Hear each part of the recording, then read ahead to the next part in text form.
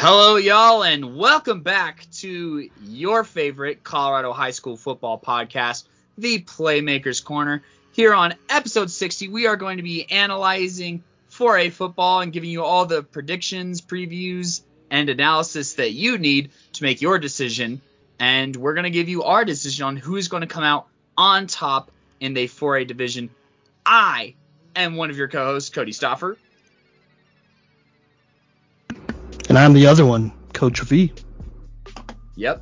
And so, per usual, we are going to start off with a recap of last year, just to kind of understand where the teams are and recap some of the teams that we aren't going to talk about first. So, in the 2020 4A football playoffs, you had Dakota Ridge High School as the number 1 seed, Palmer Ridge High School as the number 2 seed, Ponderosa as the number 3 seed, Loveland as the number 4, Broomfield as number 5, Fountain Fort Carson as number 6, Pine Creek as number 7, and Montrose High School as the 8th seed. We start off this bracket with Dakota Ridge dropping 76 points on Montrose, which, you know, there's a reason that we'll talk about Montrose sooner than Dakota Ridge, because we don't really see that as a contending point to build off of. But anyways, that was the opening round. So Dakota Ridge was in the semifinals, waiting for Loveland, who beat Broomfield 28-7. And then on the bottom half of the bracket, Palmer Ridge put a whooping on Pine Creek 32-7 to move to the semifinals.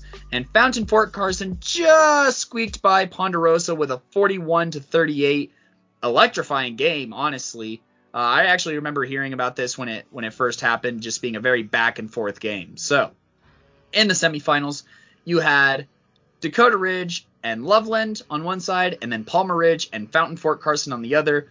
Now, Palmer Ridge didn't dominate in the same fashion that they did against Pine Creek, and Fort Carson put up a good fight, but Palmer Ridge won en route to their championship appearance, where they would meet Loveland, who just by the skin of their teeth got by Dakota Ridge 20-14. And then in the championship game, the Loveland Red Wolves ran away with a 42-6 win over Palmer Ridge. Simon, what were your initial reactions to this tournament? And I guess, what do you think of the likes of Montrose and Ponderosa here? Those are two teams that we're not really going to talk about too much. Yeah. So Ponderosa, let me start with them. They're losing their quarterback, Jack Hannenberg, right? Yes, they are. And did you do a breakdown on him? I'm trying to think about that. I feel like one of us did a breakdown on him, didn't? We watched his film because he was just outside of our top 5 quarterbacks of the class of 21. But he wasn't an honorable mention, though, so... Oh, wait, we didn't have any. He was an honorable mention. No, he was? Yeah, we gave him honorable mention status. It's like over a year ago. I don't mean any We've broken down how many players by this point, so I'll forgive you. 200. Just this once. Yeah, okay. Yeah, look, here's the deal. Fountain Fort Carson, they had a fantastic squad last year. Obviously led by our boy, Q Jones. And, he's now doing his thing over at, is it Princeton, right? Or wait, no. Sorry, no, Dartmouth. I knew it was... We'll talk about someone who went to Princeton, though, here in a second. But yeah, we will.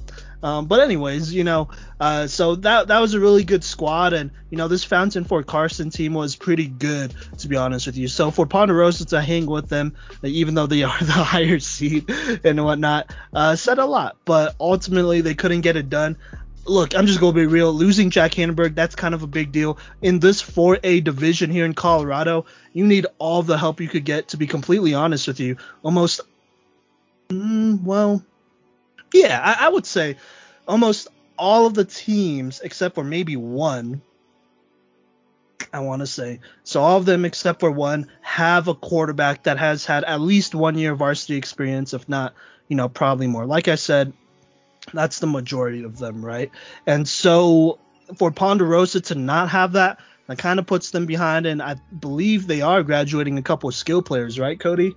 So that kind of puts them in a little bit of a weird spot and whatnot. And so I just don't I just don't know if they're gonna be able to make another deep run. I think last year would have been the best time to do it, if any, just being completely honest with you. And so I don't know. I'm sure they'll probably, sneak their way into the playoffs and whatnot, but I'm just not really sold on them. That's kind of just where I'm at with them. Montrose, I mean, you scored 34 points against Dakota Ridge, which, on paper, if you don't look at the other score, that's pretty solid, 34 points in a playoff game. But also, Dakota Ridge scored like 76 points. And so it makes it kind of look like a basketball game, to be completely honest with you, 76-34. But even in a basketball game, that's not a good-looking score. So, I'm sorry. Excuse me. I'm sorry. So, take that what you will. And also, to be completely real with you, Cody, there were a number of 4A teams that I kind of feel like got gypped out of the playoffs. Like they probably should have snuck in there and whatnot. We're going to talk about some of them too. Oh, yeah, we're going to talk about a lot of them. But I feel like 4A especially, you had, I don't want to say the wrong teams, but you had a lot of the maybe not as deserving teams make that playoffs. I'll just say that. So there you go. Wasn't Skyline? That's the Longmont team, right? Not Skyview. Yeah, Skyline got gypped out of the playoffs. And they should have been in there. There's no excuse for that. They were Loveland's closest game all year. Yeah. They took it to like double overtime, I think, or something like that. Yeah. Yeah, I would have taken them rather than Ponderosa or Montrose, to be completely honest with you. Maybe over Montrose. I don't know about Ponderosa last year with Hamburg. Low-key, probably, now that I'm looking at this, maybe over Pine Creek as well, putting up a whopping 7 points up against Palmer Ridge. Even then, they weren't like the greatest. Like, they're kind of in a rebuilding year anyways, so I don't know. So it's teams like that deserve to be in there, and so, it's going to be a whole new wave coming up. But, Cody, what do you think about these two teams here, though? Yeah, so for Montrose, they're losing their top 3 receivers. They're losing Tristan Kramer, who is their lead sack specialist. They're graduating everyone who got a pick. I don't know enough about Bridger Kurtz here. I talked about him a little bit on that 3A episode, and they have some guys here, but I don't think it's enough to be a contender.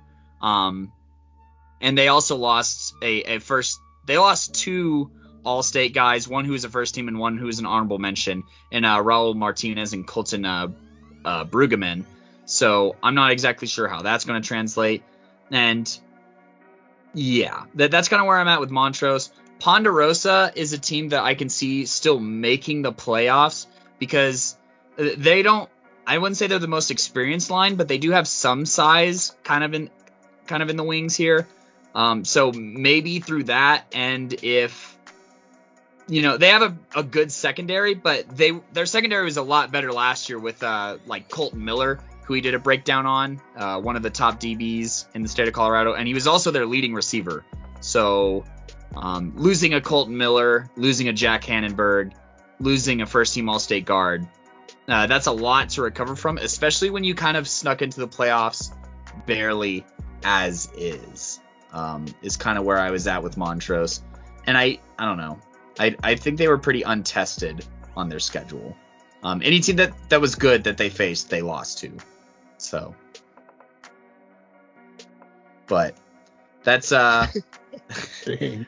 Well, that's tough, but you hate to see it. You can't hide that way going into this year with the playoffs expanding and whatnot. But Cody, go ahead. Talk about the other playoffs that happened as well. Yeah, so I'm going to just briefly cover this one because there's only one 4A team, and we're not going to talk about them too much, but Vista Peak Prep played in the spring 5A playoffs as the 3 seed. They beat Rangeview 29-14, and then they lost to the eventual champions, the Far Northeast Warriors, 23-16. They are losing Braylon Nelson, who is one of the highest rated linemen in the state last year, and one of our highest rated linemen as well. And they're also losing, or actually, was he our highest rated lineman? I think he was our highest rated lineman. Yeah, he was number 1. They're also losing Jadaris Carr, who was electrifying. I did a breakdown on him, and he's the one who's going to Princeton. And, I think he's going to do his thing there and be just fine. But I got to be honest with you. You don't just replace a Jadaris Carr. It's really a Nelson. Yeah, you don't replace those guys. You just try and stop the boat from sinking. You just patch it and try and bail the water out when you lose two studs like that. So and we'll talk about a similar situation later with Fountain Fort Carson, one of their guys who graduated. But yeah, it's the exact same situation here. And with it being not just okay, I got to be honest with you, and we've talked about this multiple times. This spring bracket is just not as strong as the fall bracket. So that's kind of all I got to say about that. Do you really have anything else to add on to the Vista Peak thing, Simon? No, we could keep it going. Okay. And last but not least, you had the actual spring 4A playoffs where some 4A teams played in. You had Falcon, who made it to the semifinals and lost to Thomas Jefferson 35-21 as the 4 seed. You had Gateway, who was actually the state runners-up as the 6 seed and lost in the championship to Thomas Jefferson. And you had Centaurus, who is a 7 seed and got waxed by Harrison in the first round. I'm going to start off and talk about Centaurus here a little bit. They are returning their top 2 receivers in Angus Reichert and Nathan Rodriguez, and also their quarterback Coleman Teasdale. He was a better runner than he was a passer this last year. He threw a lot of picks. He threw 6 interceptions, only 2 touchdowns. So he's going to have to clean up those mistakes if Centaurus wants to stay relevant. He was pretty dynamic on the ground, but he also fumbled the ball 8 times. So he's kind of a turnover machine. And that's going to have to be cleaned up. If you're asking me to take a Coleman Teasdale or a Isaac Cisneros, I'm taking an Isaac Cisneros, and he's younger than Coleman is too. So you have that, and he's in 4A too. So the case just gets weaker and weaker for the Centaurus team, and they're also losing 7 of their top 10 tacklers. Other than Brian Serrano, who was their leading tackler, he's coming back. But I'm just not sold on Centaurus, and they have a pretty brutal schedule from what I remember. Yeah, I mean, you know how I feel. You know how I feel about these, spring league teams. For 1A and 2A, it was different. I feel like, you had some you had some quality teams for sure there. But for spring, I'm not buying it. Yeah. Just how I was for 3A. It's how I'm going to feel about 4A, and it's how I'm going to feel about 5A. So no surprises from here on out. So yeah. Well, go ahead and tell us your opinion on this Falcon team. What's going on with Falcon? Why don't you see them making the playoff? Or do you see them making the playoffs here in 4A? If so, are they there to make any noise? This is kind of your chance to talk about Falcon and some of the competition that they have within their new league this year. Yeah, no, absolutely. So this episode 4A, it's going to be coming out, but I believe if you check out Monday's episode, which is episode, what we decided was 58, right? Yes. Yeah, 58. Yes. Sorry. Hey, we're trying to pre-record low key, so just throw that out there. But yeah, so episode 58. Make sure you check that one out. I did pretty much a whole breakdown on the I-25 league, going roster by roster, looking at it, predicting records, and all of that great stuff. I'm sure I talked about potential player of the league type of stuff, and or player of the league I don't know if that's a thing, or league, all league players. That's there's thing league in MVPs, Colorado, right? There's league MVPs. Okay. I don't know if the I-25 league is gonna do that. Well, I mean, we'll see. Because I know Cheyenne Mountain had a lot of supposed league MVPs, but I couldn't really find where they were named league MVP. So I was partially wondering if maybe they crowned themselves their own league MVPs. So that's a whole thing. It's Cheyenne Mountain, you know how they get down. So yeah. But anyways, Falcon, I don't think they're not a contender. If I didn't say that already in that episode, they're just not. at least from what me and Cody have seen when we went to that first playoff game, Falcon versus Kennedy, they're not. I want to believe in their coaching staff. I mean, they had a longer offseason. I know they're a new coaching staff, but to be honest with you, if you got hired in the summer and then COVID hit and you didn't play in the fall, and so you had the entire fall and then you had a good amount of the winter, and that was your play calling, going into the spring season, I'm not exactly blown away, to be completely honest with you, Cody. And I know you weren't either, and neither were the Kennedy coaching staff, if you really want to go there. Should I have said that? Uh-oh. I'll leave that in. If I leave it in. I don't know. Well, you could edit that for me. To be honest, I don't really care. It's facts. We could call the plays on the sidelines when you have fans that are able to do that. And not that we're just any fans and a bunch of scrubs, but when you got guys who are doing that, it's like, oh, okay. It's like the Remember the Titans playbook, but like they're not as talented as the Titans. No, because the Remember the Titans playbook is still more exciting than the Falcon playbook. it just is, because they actually pass, bro. Sunshine, by the way, passed a lot more than Cam Robinette did for the Falcons. Ugh, I don't like that.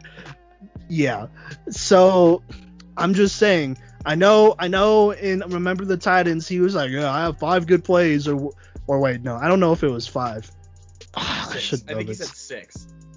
It's like my favorite movie of all time. He's like, I have 6 good plays.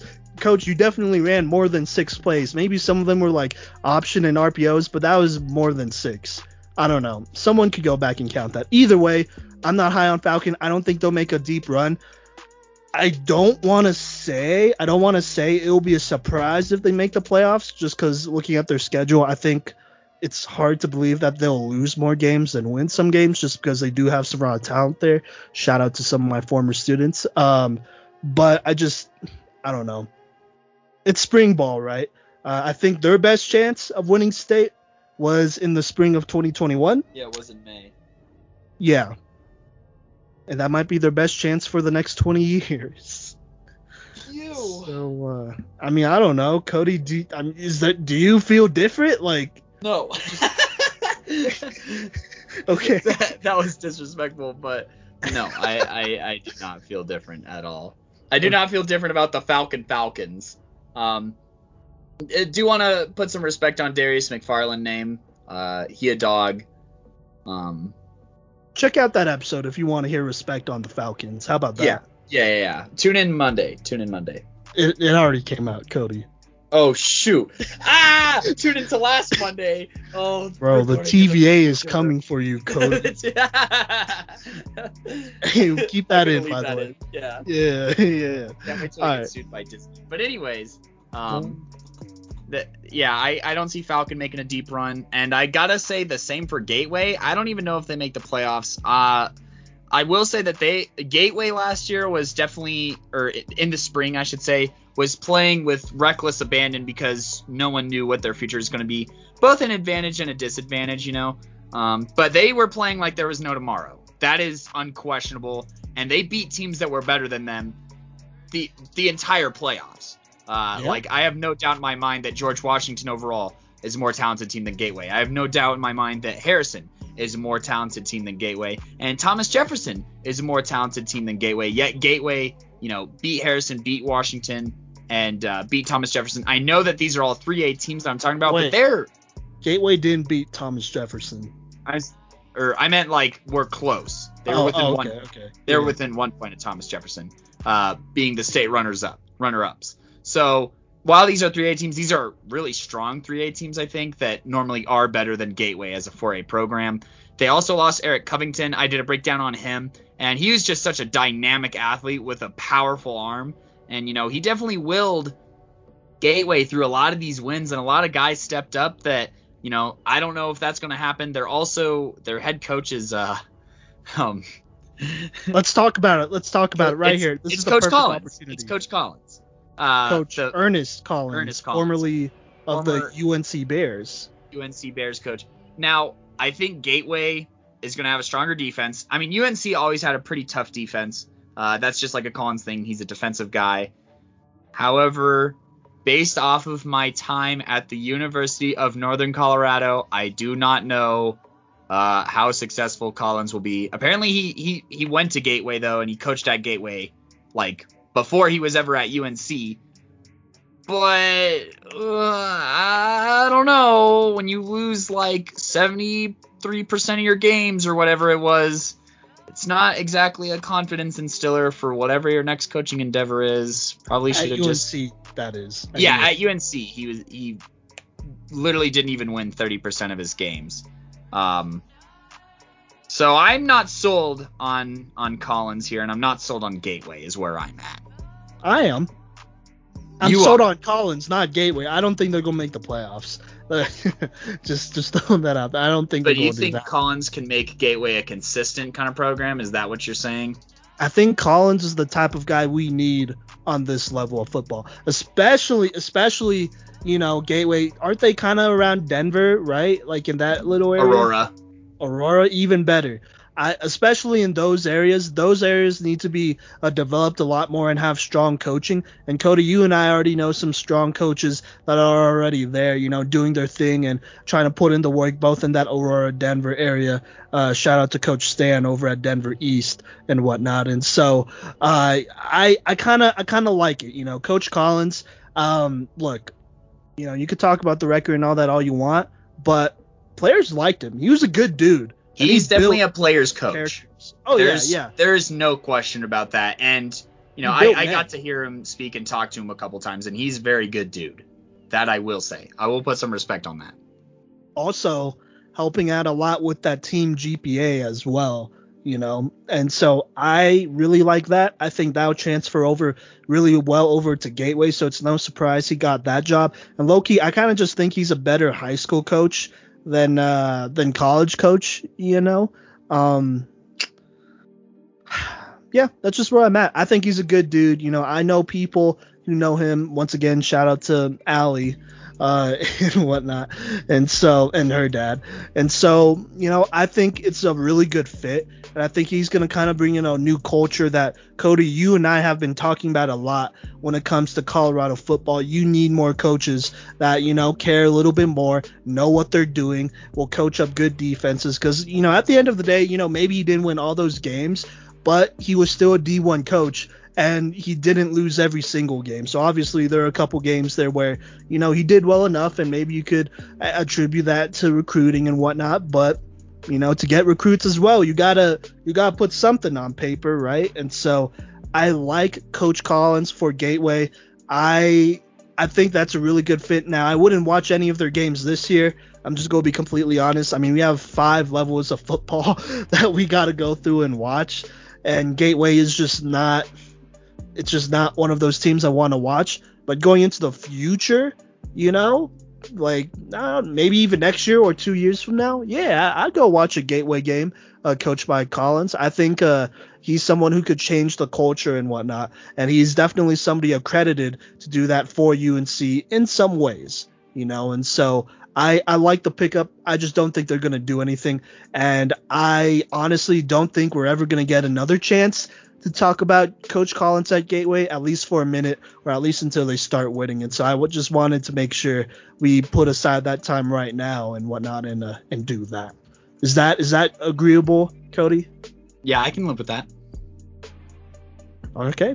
All right. And D1, to be fair, too, I'm not doubting that he can, but I don't know if he still has it, I guess, is what I'm trying to say. What do you mean? I'm just saying, like, Simon, you went to some of those games. It was a rough. I was at a lot of them. It was a rough few years, for UNC football. So, hopefully being back in his element, maybe, I don't know. I want to see it. I don't doubt that it can happen, but I want to see it first. Anyways, so I think that actually does it for our recap here. And coming up next, we're going to talk about our first tier of contenders.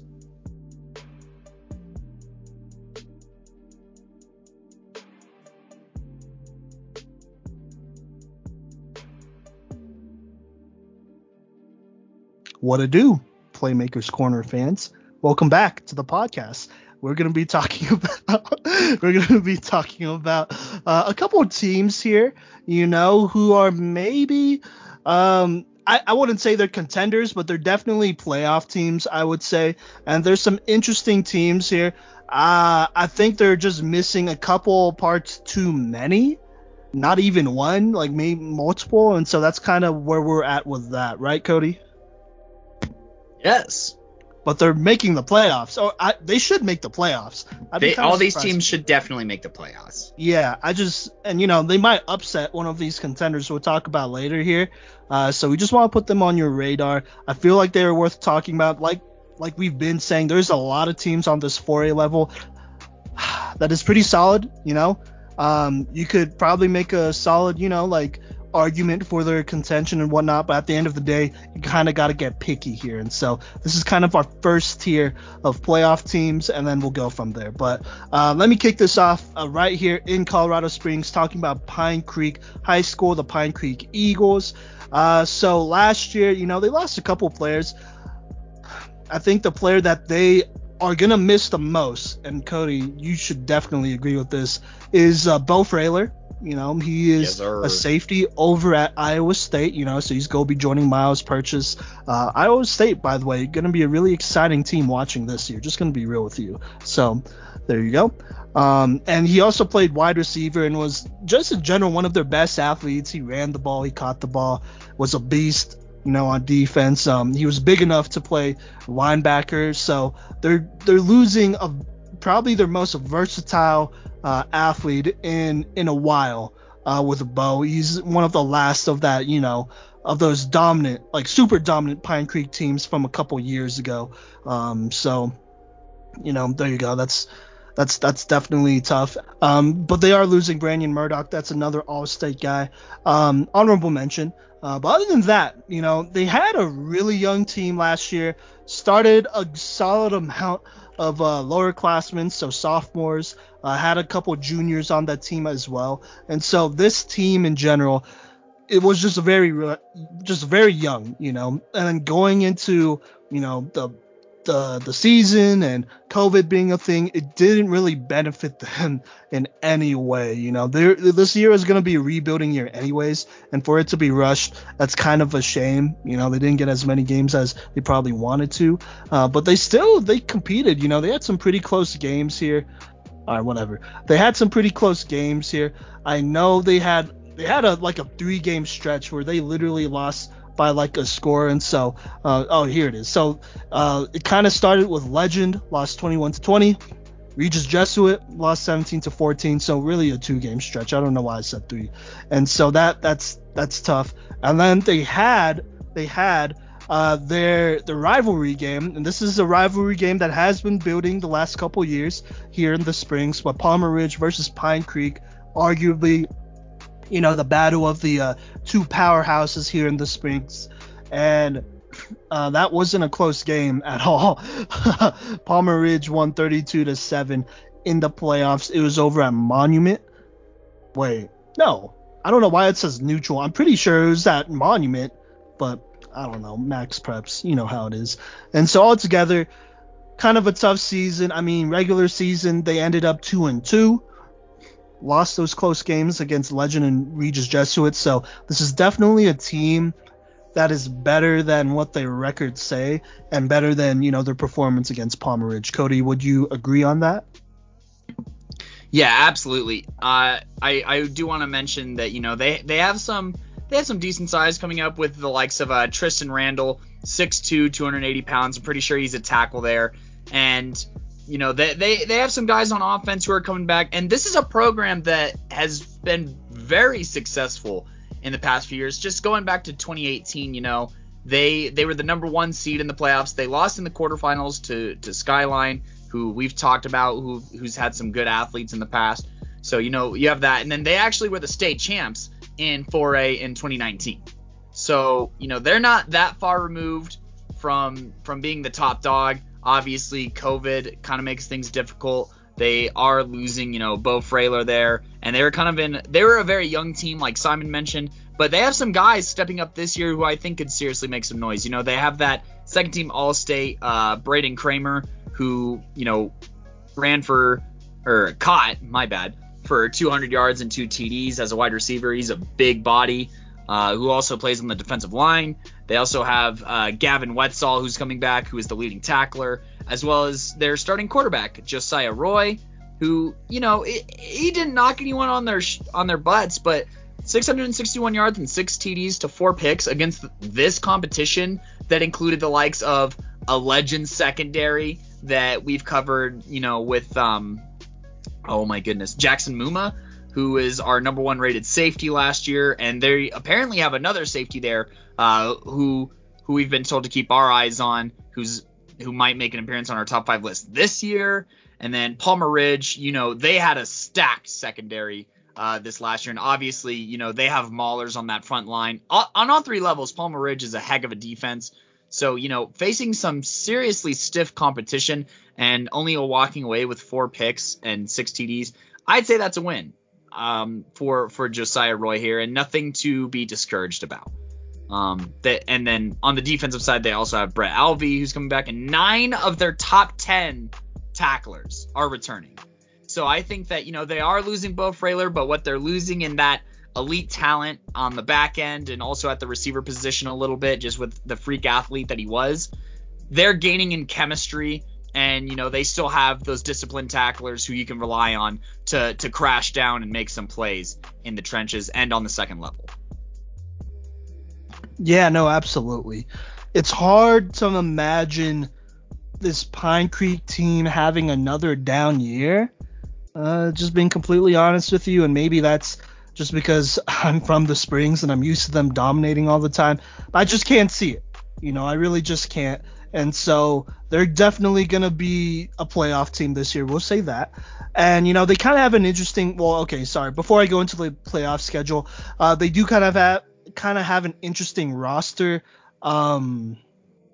roster setup right now. They have a lot of young players, and so their class of 23 and 24 is about to be huge. But there's a lot of players there that could contribute. I gotta shout out my Pine Creek big 3 that I talked about and did breakdowns on all of the same episodes. So quarterback Cameron Cooper. I believe he's going to be a freshman this year, like 6 foot 205. He's a great dual threat quarterback. He's someone that you need to keep an eye on because look, I'm just going to be honest with you.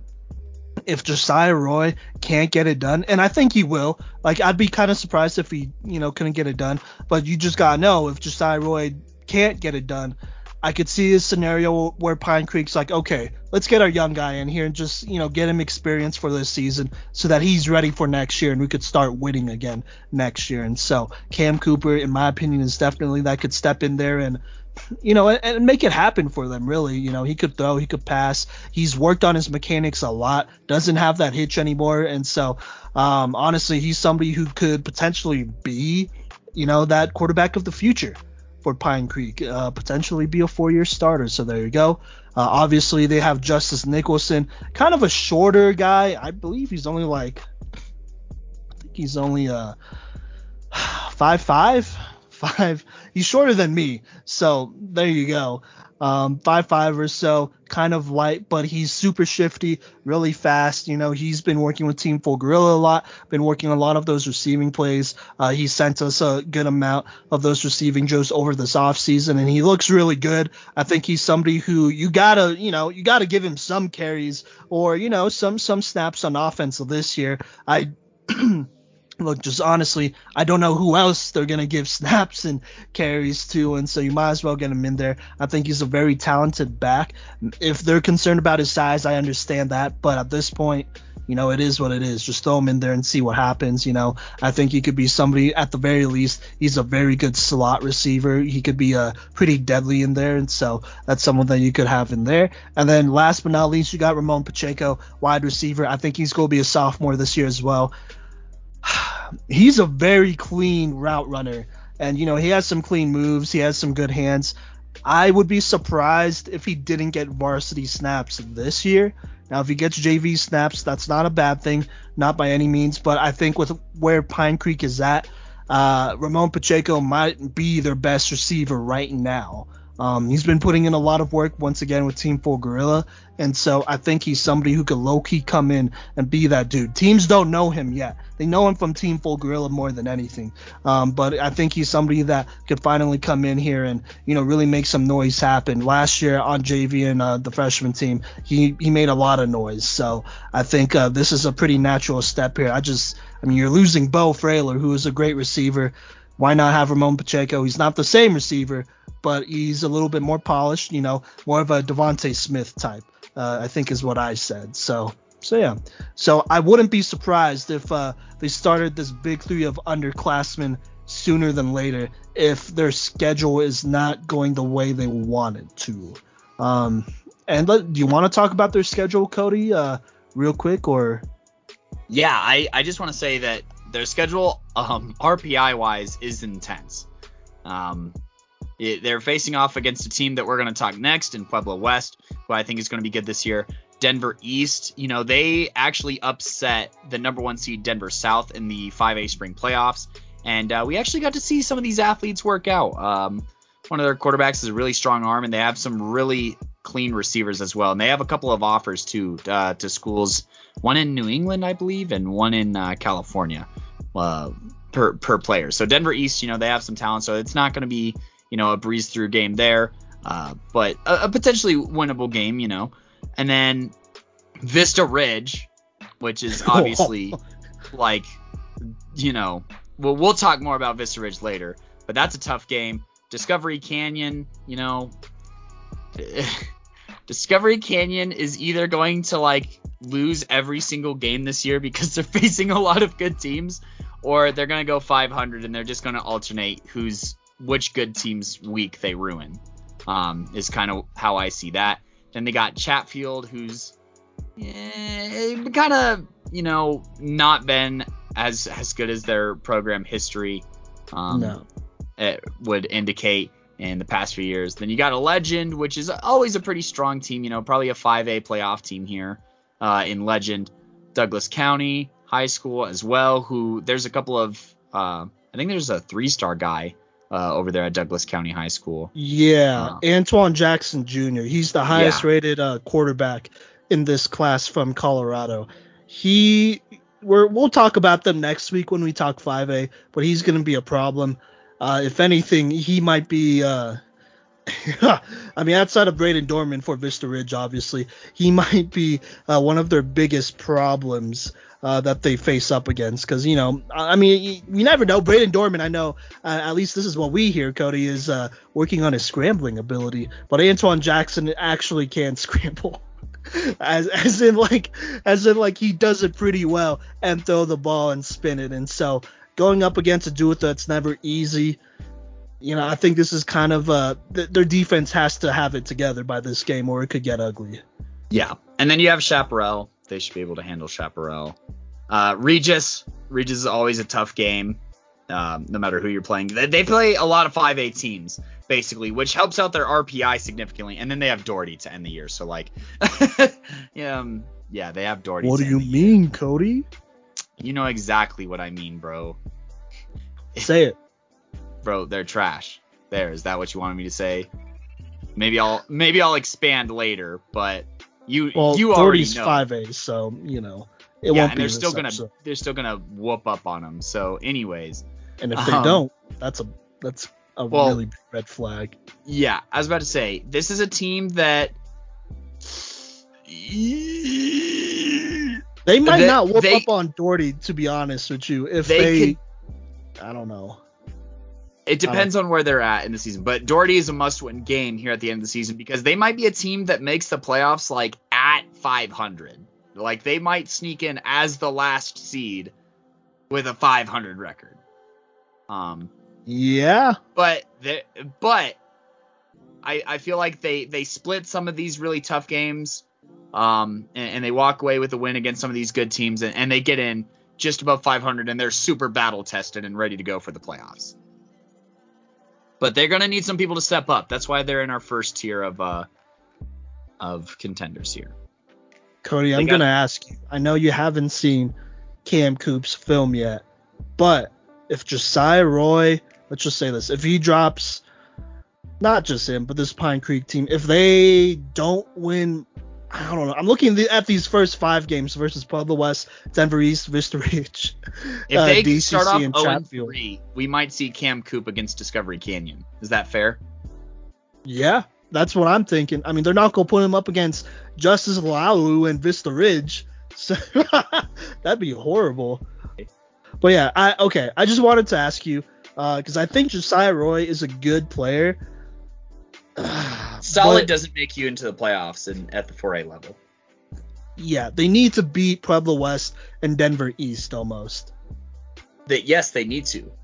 But you mind if I transition here and talk about their week 1 opponent? Sure, go ahead. Pueblo West is no pushover. All right, I'm going to just lay that down right now. This offensive line is huge. So they have a 2-star interior offensive lineman in Vladimir Dabovich, who's 6'3", 270 pounds, and he's not even their biggest guy. They have a tackle named Brandon Meek, who's 6'1", 290 pounds.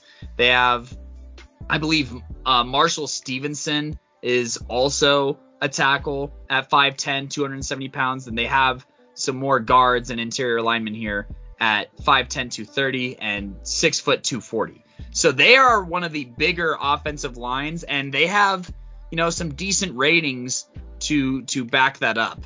And I think that this offensive line is going to make everyone else's job on offense a lot easier. And I can see this team causing some serious migraines for other teams. And, a lot of these linemen play both ways too. And I think that this defense is actually going to be pretty good. I know that they're losing your boy Lucas Moran, that you were really excited to do a breakdown on, and even talked to quite a bit in our DMs.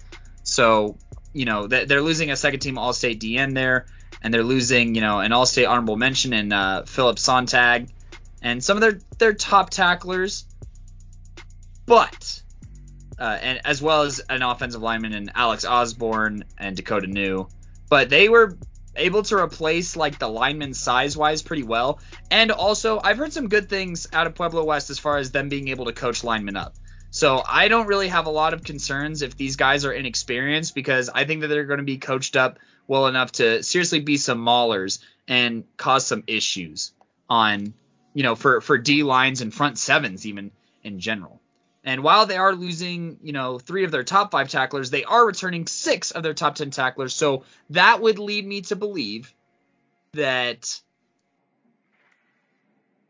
that they have guys to fill those roles, right? And, they're getting back their entire receiving core. They're getting back their quarterback, Cole Brinkley, who, is a little bit of a dual threat himself. He completed 51% of his passes and threw 4 TDs to 3 picks. However, he threw on another, well, I shouldn't say threw on, but he ran for another 6 touchdowns and 274 yards. And this was in a really shortened season, I might add. The biggest red flag, I'd say, for Pueblo West is that I don't think they were properly tested with last year's schedule, but they got a 2-star linebacker in Tyler Cullen. They got a 2-star offensive lineman, Vladimir Dabovich. There's not a lot of teams that have even 2 rated guys, just in general in the entire state of Colorado.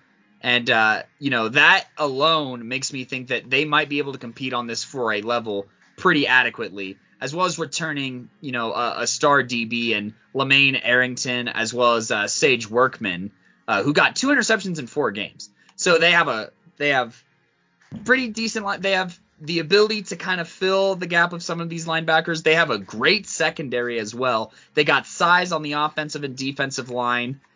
And, I think that, as well as Jeremiah Sanchez, their running back, wasn't too bad himself. He averaged 10 yards per carry. And they also have their number 2 back in Hunter Johnson. I think it's unfair to read the offensive stats just because they only played 4 games. But if you break it down per average, they were balling out on the offensive side of the ball this past year. And I think that there's a lot to be excited about for this Pueblo West team, at least based off of some things that we saw last year and some things that we're looking to this year. Oh, and this is the team that didn't make the playoffs last year. So, but don't sleep on them. Simon, I'm going to give you kind of some time to talk about your boy Lucas Moran and what that means to lose him on the defensive side of the ball, but maybe some things to be excited about for this Pueblo West team. And then I'll let you talk about their schedule too. Yeah, I actually have two boys on that squad. One is on one left, and then one is coming in. So Lucas Moran, that's a big loss. Look, statistically, I've always said this, it didn't show on paper. But Lucas did a lot of really good things for that Pueblo West team. He kept that pressure on. He had fantastic moves, and he's going to go ahead and do his thing for CSU Pueblo. And so I'm super happy for him. But for sure, I don't know about for sure, but I really hope, fingers crossed, to make it to a CSU Pueblo game, watch him and a bunch of our other players that we've broken down play. And so that's a big loss, but I think they'll be okay. Like you said, Cody, they definitely have some dudes out there. But the other one I kind of want to talk about coming in is Gavin Lockett, a quarterback / safety. He is, and I don't know where he's getting this 3-star from, but I mean, it's not that I don't believe him. Sorry, he's a heck of a player. But Gavin Lockett, he is a true dual threat. I would say athletically, as a freshman, he might be where Cole Brinkley was last year or is right now. To be just completely honest with you, he's explosive. He has an effortless throwing motion. He's somebody who you kind of got to look out for. But I'm just going to be real with you. I think Cole, he's going to be the guy going into this year. Last year, there were some flashes for sure. This year, I think he takes a pretty good step forward, and they kind of already have that chemistry. I mean, you talked about the skill position players they're bringing back. The thing that kind of stands out to me are the running backs that they're bringing back between Jeremiah Sanchez, Hunter Johnson, and all them boys. Between Sanchez and Johnson, they each ran for like 380 some yards, 5 touchdowns for Sanchez, 3 for Johnson. And so looking forward to see them coming back. Receivers, they pretty much return everybody. Well, yeah, they do return everybody. I don't think any one of them graduated, and so I think that chemistry is going to be real tight. This is definitely a sleeper team. We'll just say that. Definitely a sleeper team altogether. But before I leave Gavin Lockett, I'm sure Gavin's going to, be on the freshman team, JV team, do his thing.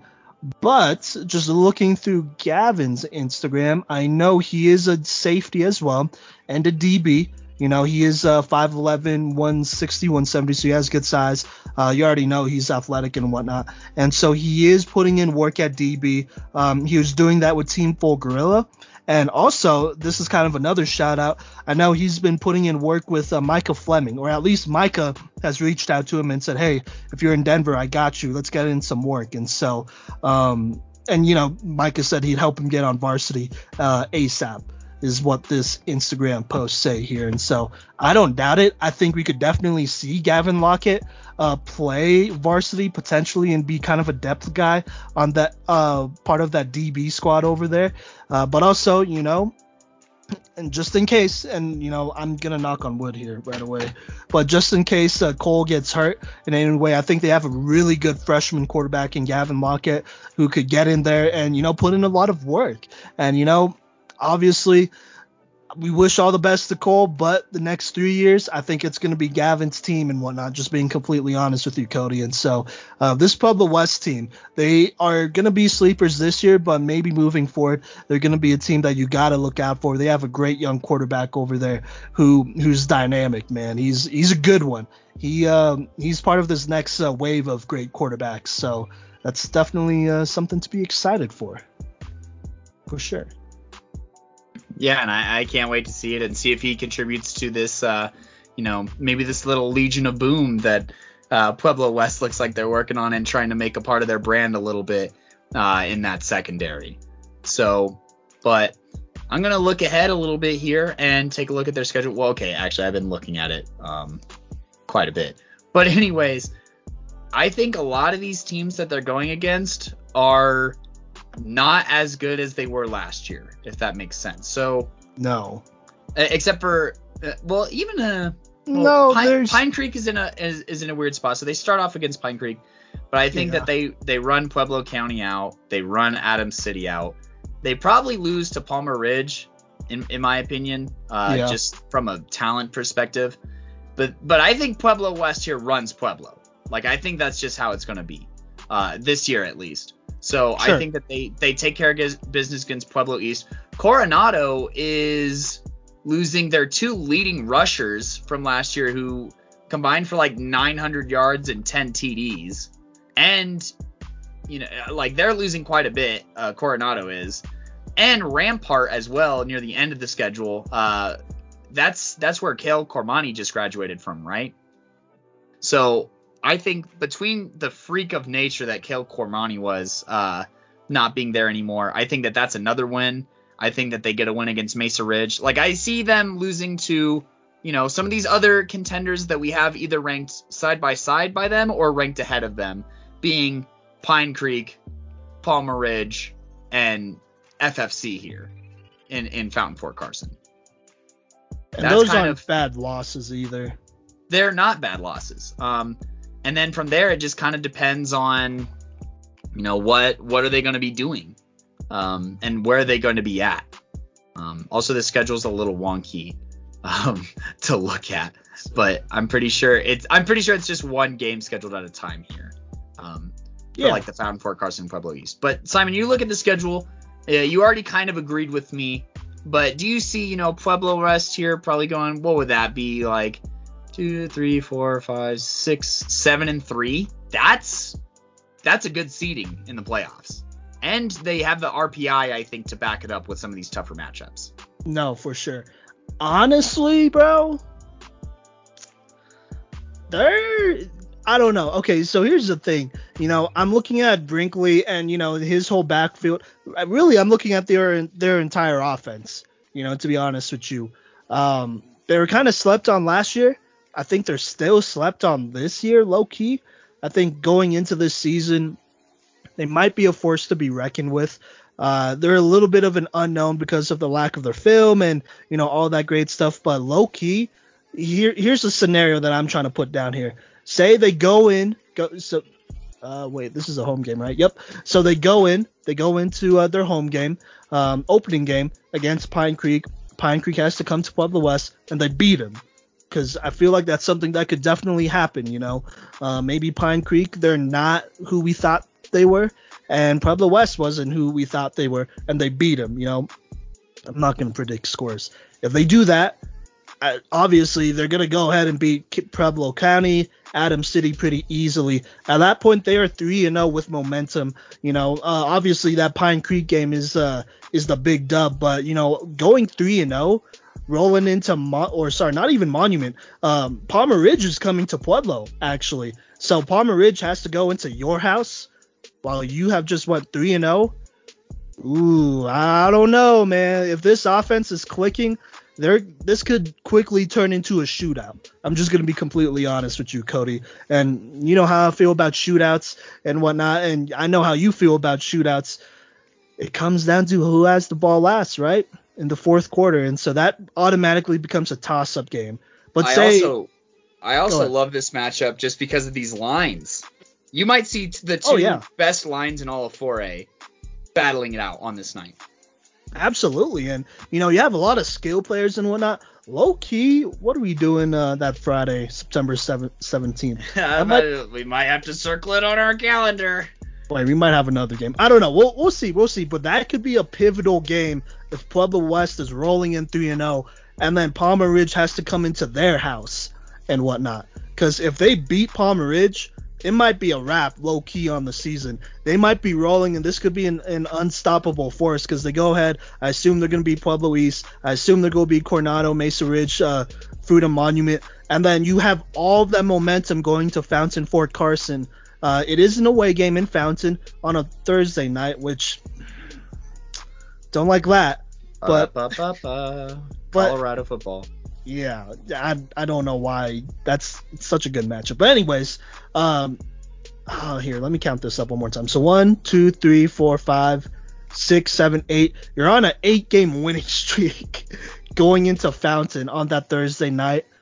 That's a lot of momentum, and depending on where Fountain Fort Carson is, and we will talk about them actually coming up next here, but depending on where they're at, that could be a game that they could, I wouldn't say easily win, but they could squeak by and win. And it's just them riding momentum. And then they go ahead and they could rest starters against Rampart and beat them still. And let Gavin Lockett throw for like a 300 yards and run for 100 on them, because I think he can. So, there you go. And so I could see a scenario where they go undefeated, and I kind of feel like it's not like that far off.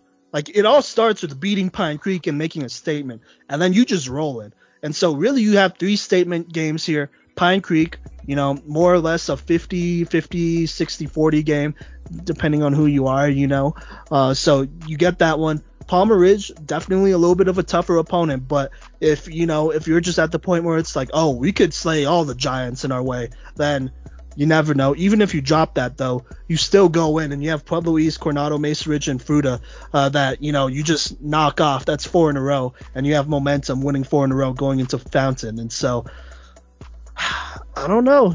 I think worst case scenario, low-key, worst case scenario, they lose all 3 of those games and they win the rest.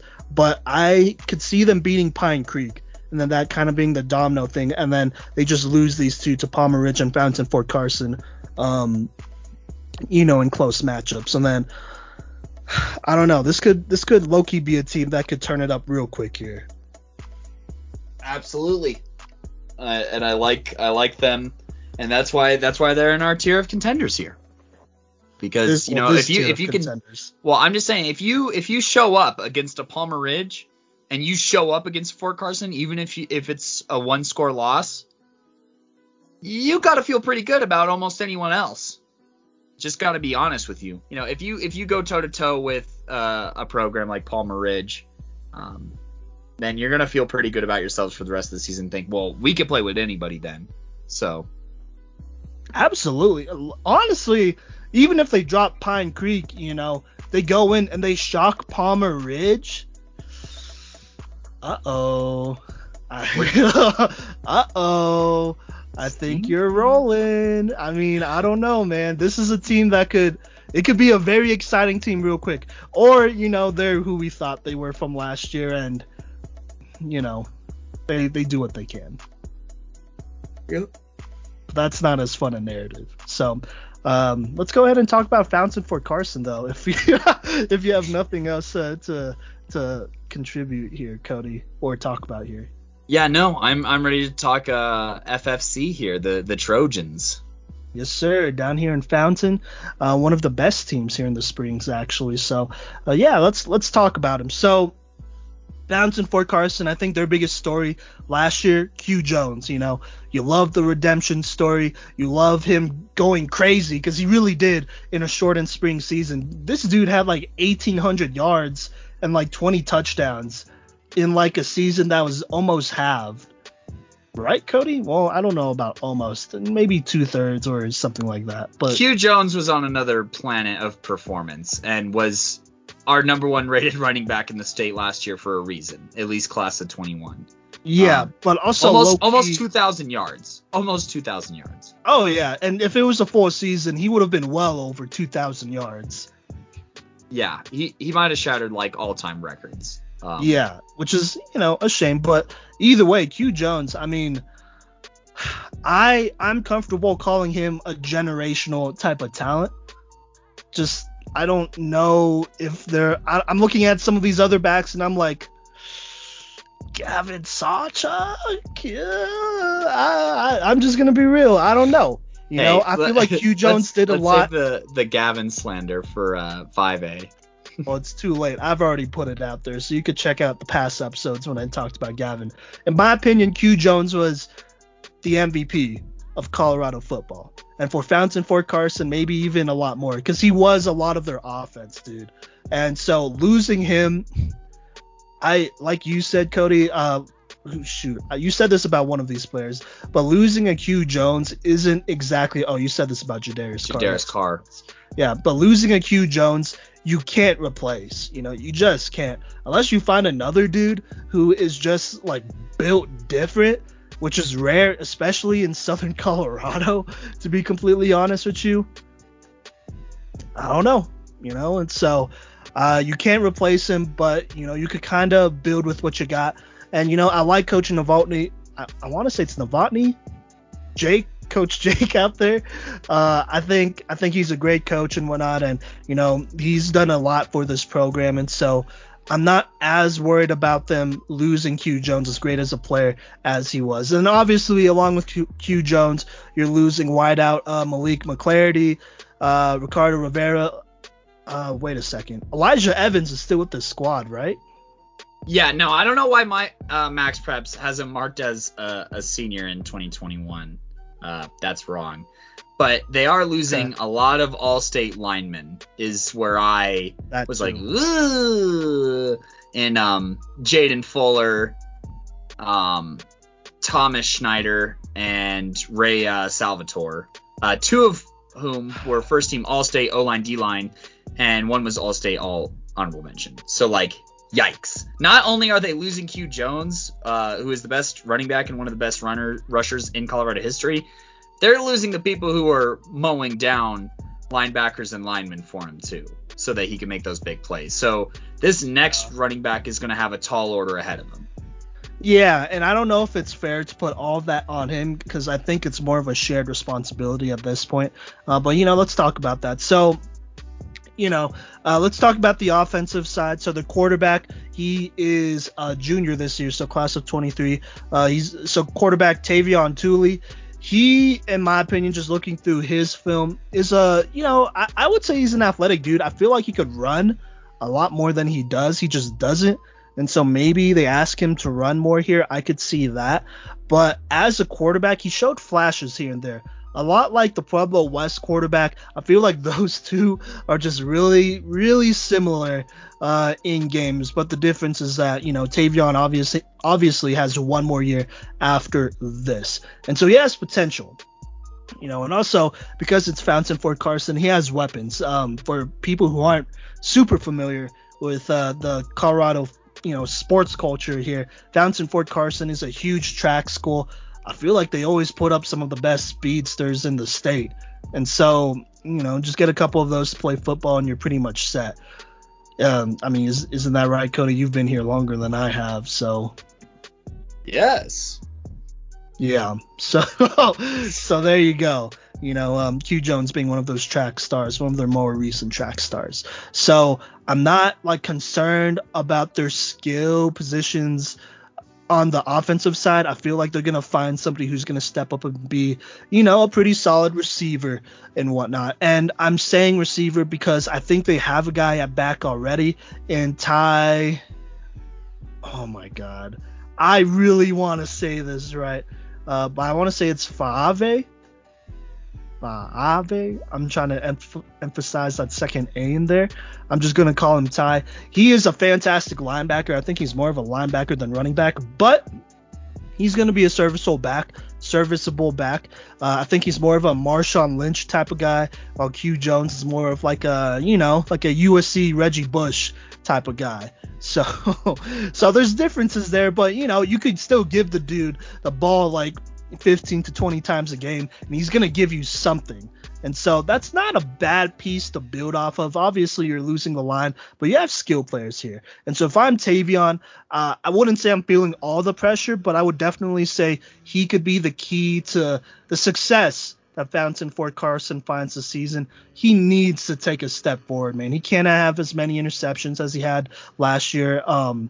He just can't, and he has to score more, whether he's running it or throwing it. Like I said, there are flashes here.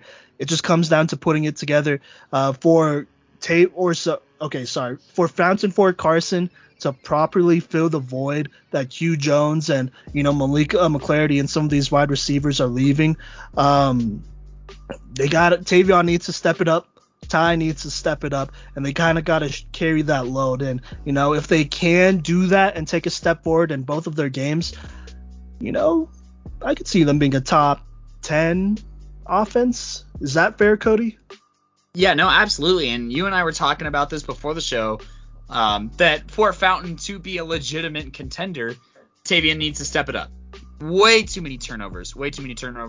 And the offense has to pull their weight, because looking at this defense is going to be good. They're going to get their job done. They're returning Darren Powell Jr., who is amongst their, leading edge rushers, and he had 3 sacks. They're returning Lawrence Walker, who is 4th in tackles, and they're returning their leading sack leader, Javion Fulmore, as well, who also had 3 sacks. So, they have these guys who can get pressure on the quarterback. They have that guy in the middle. We knew that their secondary is elite, with Curtis Jackson and Simon, that other cornerback, Jaden Allen. Yeah, in Jaden Allen. So they have 2 lockdown guys on the outsides. So you have a secondary that can force turnovers. You have pass rushers, that make those turnovers possible by getting to the quarterback, and you have that guy that I think can take care of business over the middle. They're gonna have to have some guys step up on defense, but I think that they have, the correct amount of talent in the right amount of places to make it work and to give the offense opportunities. But it doesn't matter if Curtis Jackson has 5 interceptions if you throw 10. You know what I'm saying? Like, you have got to cut down on those turnovers, and you have to get some sort of points when your defense turns the ball over, because they're going to force turnovers. And, honestly, even if you just keep it out, even if you just don't turn it right back over and you get down the field and you get a field goal, that's going to be the difference between wins and losses for this Fountain Fort Carson team heading into this fall season. Absolutely. And I think also it's important. I'm just going to throw this out there. Tavion, it's okay to take a sack. There are a couple of times where he was running around and he threw crossbody, obviously because it was partially his highlight reel and, some game film, it worked out. But there were definitely times where I watched this game film and I'm like, nope, that's not the move. Take the sack, run out of bounds, throw it out of bounds, even better. So you just can't make those mental mistakes. And I'm not asking him to be a superstar. He doesn't even have to be a top 10 quarterback, on this 4A level, to be completely honest with you. He just needs to manage the game and get them in positions to score, because low-key, this defense is probably going to do a lot of scoring. I'm just going to be real. I'm looking at Curtis Jackson and Jaden Allen. Both of those guys are dudes, man. They both might make our top 5 corners list, and I really wouldn't be that surprised. Which is, I don't know. The last happened like one other time, I think. Well, that's because we've only had one other list. But well, no, I meant for one position, bruh. Well, no, it actually happened last year, because the last team who had 2 corners on our top 5 list was Cherry Creek, and they won state. Right. So learn from that. And then obviously we're not asking Tavion to be a Julian Hammond, but don't be a turnover machine. He's got to cut those interceptions in half. No, yeah, and it's his junior year. Bare minimum. So. Oh yeah, it's his junior year. Like, I think next year I might expect a little bit more, depending on what I see this year. But I think just, and this sucks, but a lot of the success that Fountain Fort Carson might have this season is just going to depend on him. How well is he going to play? Can he turn it up? Can he get you some scores here? Like, I think if this offense could at least score 20 points a game, which I feel like isn't a lot, but if they could score 20 points a game and then, the defense could get an occasional pick six or turnover or whatever here, I could live with that. This could be a really fun team to watch, a really gritty team to watch at that, almost Seattle Seahawks like Legion of Boom. Not right now, obviously, because they don't have a DK Metcalf, but almost Seattle Seahawks like. You have a game manager in Russ Wilson, a rookie Russ Wilson, and then you have some great corners, and you have some defense and pass rushers and a great linebacker. I think a running back that might, can move the chains specifically. Yes, a Marshawn Lynch-esque running back. I think that's kind of, if I'm Fountain Fort Carson, if I'm Coach Novotny over there, I'm like, yeah, that's who we are. We're those underdogs that are gonna upset a lot of teams and whatnot. But to be honest with you, Cody, looking at this schedule, I don't think there's gonna be a whole lot of upsetting, because I think I favor them in pretty much every game. They don't have a lot of challenges. I was just looking at it myself. I was like, oh wow, this is kind of almost a cakewalk. I mean. Almost. Well, let's talk about it. Almost. Go ahead. Well, I was going to say, I'm just going to point this out real quick. in an expanded bracket, Highlands Ranch is almost always a playoff team. So you have that. You have Pueblo West near the end here, Coronado, Rampart. Like, you have some of this inner kind of competition. Now, Simon, I guess you went to Liberty. What's the word on Liberty down there in the Springs? What are they going to do this year? Are they going to be able to slow down Fountain Fort Carson, or do you think that Fountain Fort Carson probably only? Okay, you just laughed. I'm sorry. So you're making me think that they maybe lose maybe 2 games this year, maybe. Liberty has not had a winning season since I was there. That is fact. 2016. Go ahead and check that out. Or wait, no, it might be 2017. You can't spell MVP without a V, and the V stands for Villanos. Yes. I mean, this isn't TMI, but I'm still currently within walking distance of Liberty, so I know what they up to. I definitely do, along with Doherty to a degree. They're not going to beat Fountain Fort Carson. They don't have the athletes they do. Yeah, they just don't. And that's not even talking about their line. Their line could thrash. Yeah, it's gonna get ugly. I wouldn't be surprised. Like, honestly, I'm just looking at this, man. Like, is this a 60-point blowout here? Well, to be honest, between Whitefield and Liberty, those 2 games might actually be 60-point blowouts back to back. That's a great way to start the season, honestly. Yeah. If I'm Fountain Fort Carson. Yeah. Then you have Chatfield, which I feel like they should still win. They should still probably blow them out. They gotta be real. They should definitely blow out. Well, okay. Let me relax, because I also went to Doherty, so but also I don't care, because it's the Springs. But yeah, they should. I think personally, I don't think they have the athletes that Doherty does. I don't think Doherty has the athletes that Fountain Fort Carson does. 4K, bro. Yeah, honestly, Curtis Jackson and Jaden Allen. I'm looking at these guys and I'm like, okay, they need like a good quarterback to actually challenge them. I mean, I've looked into their quarterback. He's alright, but I don't know if he's good enough to beat a Curtis Jackson and Jaden Allen. If he is, then they'll win that game. Doherty will win that game, which is a rivalry game, by the way. A good rivalry game at that. So we'll just have to see about that. But other than that, Highlands Ranch, like you said, Coda, you talked about them. I kind of still think they could, they could sneak by them. What? I said 5A school. So I think that, Fountain Fort Carson is more talented than Highlands Ranch, just literally living by the area and seeing some of the athletes. But, it's still good for RPI and a good test, I think. Going against a 5A school, that's a pretty, average, I'd say. What would you put the possibility of them losing to them, Highlands Ranch? It's Fountain Fort Carson losing? Yeah. I don't even know if it's even 10%. I just gotta be real. I mean, I guess I don't know, quote unquote, the whole story. But Highlands Ranch is kind of an afterthought in 5A football. Plus, I'm pretty sure that these guys might have faced in the playoffs back when Fountain Fort Carson was in 5A. And yeah, I know Highlands Ranch ain't like that, so. Okay. Fair enough. Well, so you probably beat Highlands Ranch. At that point, you're already 4-0. Those are the kids that play football for fun. Oh, good. And so they need to get and they love to wear their on the field swag and then get like 50-yard bombs thrown on them. So nice. Yeah. Okay. Well, so it doesn't mean anything. So pretty much you're looking at a pretty resounding 4-0. Like, there are a number of games here that are not gonna be close.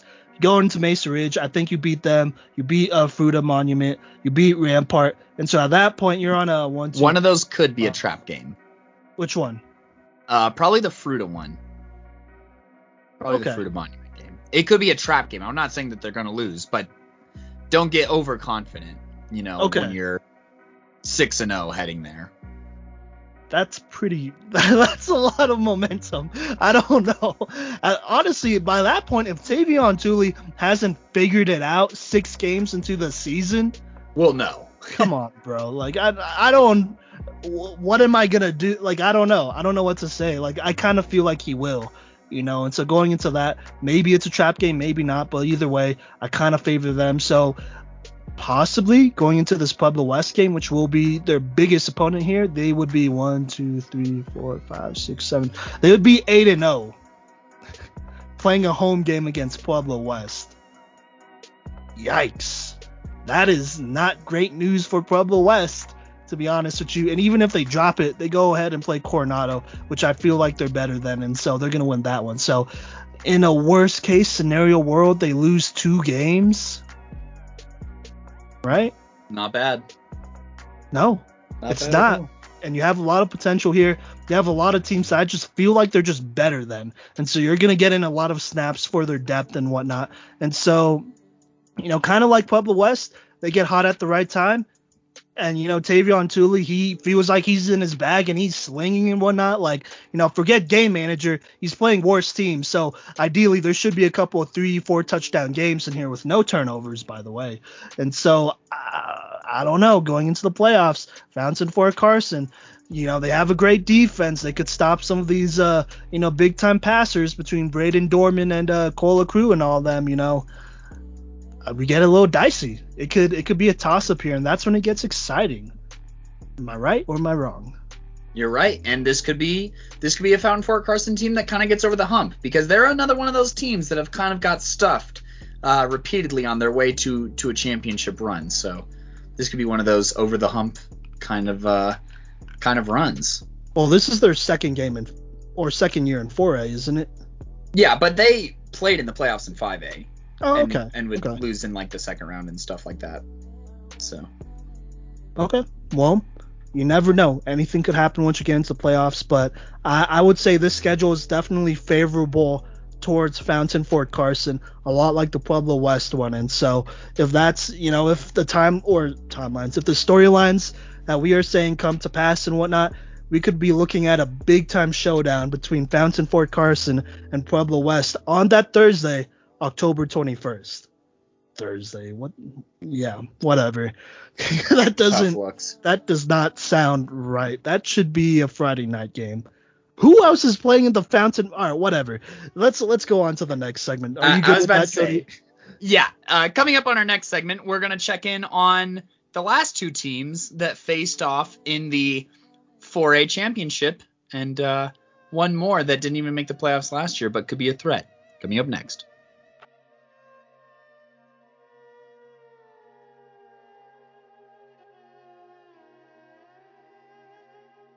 Hello, y'all, and welcome back to the Playmakers Corner podcast. We are talking 4A football, and we're going to talk in this segment about the teams that were in the 4A championship last fall, starting with the defending champions, your Loveland Red Wolves. And, they are losing quite a bit of talent here when we just jump straight into it. They're losing the 4A Player of the Year in Zach Rakowski. He was their quarterback / athlete is kind of how I would put it, just because he did run a lot. And so they're going to have to replace 1,800 yards and 21 touchdowns, which you don't just find laying around necessarily. They also lose some boys up front in first team All-State Conroy Raymond. They lose Aiden Hockel here, who are both first team All-State offensive linemen or defensive linemen.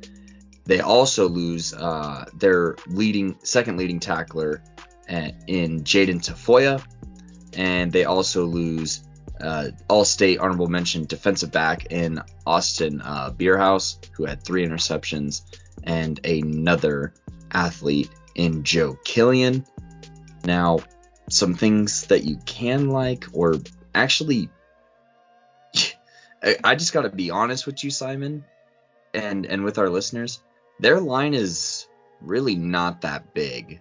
They do have one guy here, Uziel Ruiz, who's 6'3", 320 pounds here. And after that, there's kind of a huge drop-off to Aiden Christensis, I guess is how you'd say it, who's 5'10", 255 pounds. So, and then after that, they all hover kind of around 200 pounds. Simon, what do you have to say about, these players that they're losing, or is there any reason to still be optimistic for this Loveland team before I talk about why I think that they're still going to be a potential threat. And then Oh, nothing- potential threat to go back to back. Oh.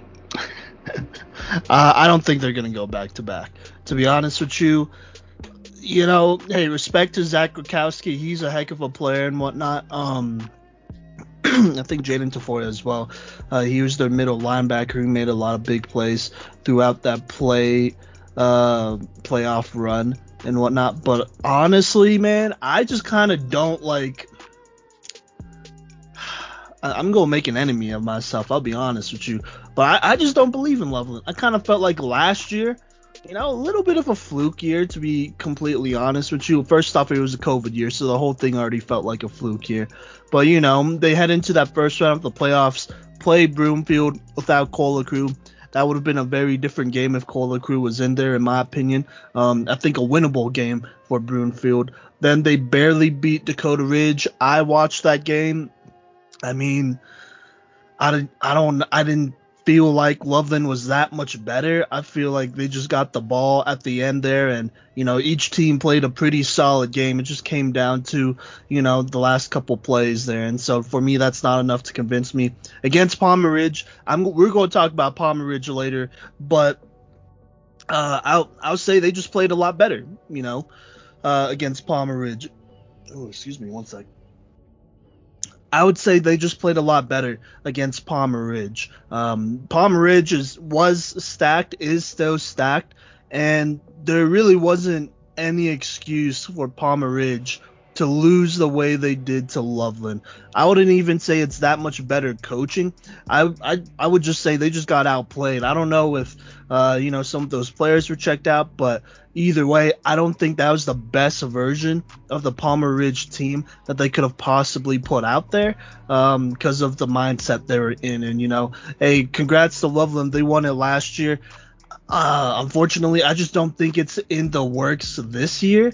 I think there are a lot of teams coming back. They have a full off season. They had a full year to get ready, a normal year to get ready. They're going to have a longer regular season. And so, you can't just have a little run here where, the mid-season would have been at or anything like that and expect to win a state championship. And so I'm looking at a lot of these other teams and I'm like, there's no way that Loveland is able to beat them. Now, I think Loveland is a playoff team and, they get in there and they're probably not one and done. They'll probably beat one opponent in that first round. But after that, I just don't think Loveland has like the firepower, the offensive firepower, I should say, to keep up with a lot of these teams around here. And, I am concerned about their offensive, well, not just their offensive line, but just their line in general. You have some teams out here who have some big dudes up front. And obviously last year, they showed that size isn't everything. It doesn't always matter, but that's not exactly easy to repeat, for a second year in a row. Because eventually the physicality gets to you, the long season gets to you and whatnot, and you're not as fresh as you would be during a pretty shortened COVID season, which is the equivalent of a regular season basically. So yeah, I don't know, I don't see it. But Cody, why don't you tell us why what you see in Loveland? Absolutely. So I don't know if you know this, Simon, but Loveland, they've been around the block, and they actually won the 2018 4A playoffs. Also in dominant fashion, they beat Skyline 62-14 2 years ago. They were in the playoffs in 2019, and then they won 42-6 against a Palmer Ridge team that, by all means, was the favorite heading into this game. And they just imposed their will onto them. And, something that when I think of Loveland, I think of a great defense. And they're getting some dudes back on the defensive side of the ball, including the likes of second-team All-State linebacker Ian Loomis, who had over 100 tackles, including 11 for loss and 4 sacks. So he's a dog. I think that, I actually think that he's probably better than Jaden Tafoya, in my opinion, just especially with his versatility in both the run and the pass game. Plus, what Loveland does is they just blitz the crud out of you. So and a lot of teams have shown that they're not able to beat that. You would think that a team like Palmer Ridge would be able to expose like how to exploit that or something with the weapons that they had, but they weren't even able to do it because they just have the dudes on the outside too, like Tyson Williams, who was a all-state honorable mention at cornerback / like wide receiver. He caught for 386 yards and 3 touchdowns, but he also had 5 interceptions on defense. So he's a great athlete. He has great speed and, you know, a good vertical to go up and contest those passes. So when you have a lockdown guy, you know, at the corner position and you can trust that the blitz, you know, they're complementary. It's complementary, right? When you can blitz and your corners can take care of business. And you have guys like Luke Penny who are going to be in the quarterback's face every single snap, and probably even more so this year. Ian Loomis, who's going to be in the backfield a lot. Hudson Vagasser, who's going to be in the backfield a lot. So you have all those guys in your front seven who can, you know, bring the hammer down.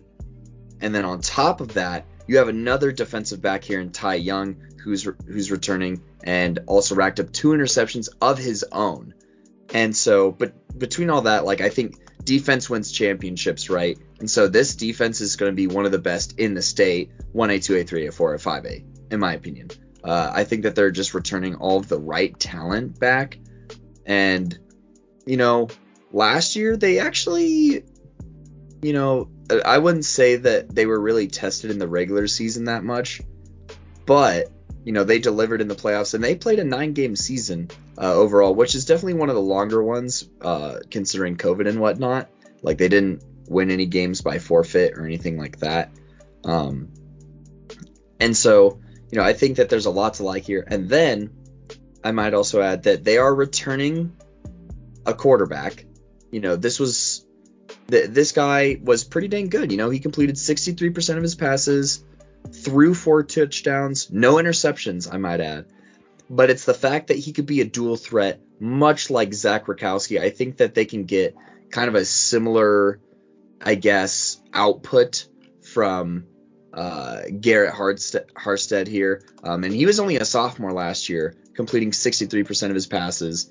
But he also added on another like 650 yards on the ground and another 10 rushing touchdowns. And he's 6'5", 180 pounds. So like he has a great frame for a quarterback.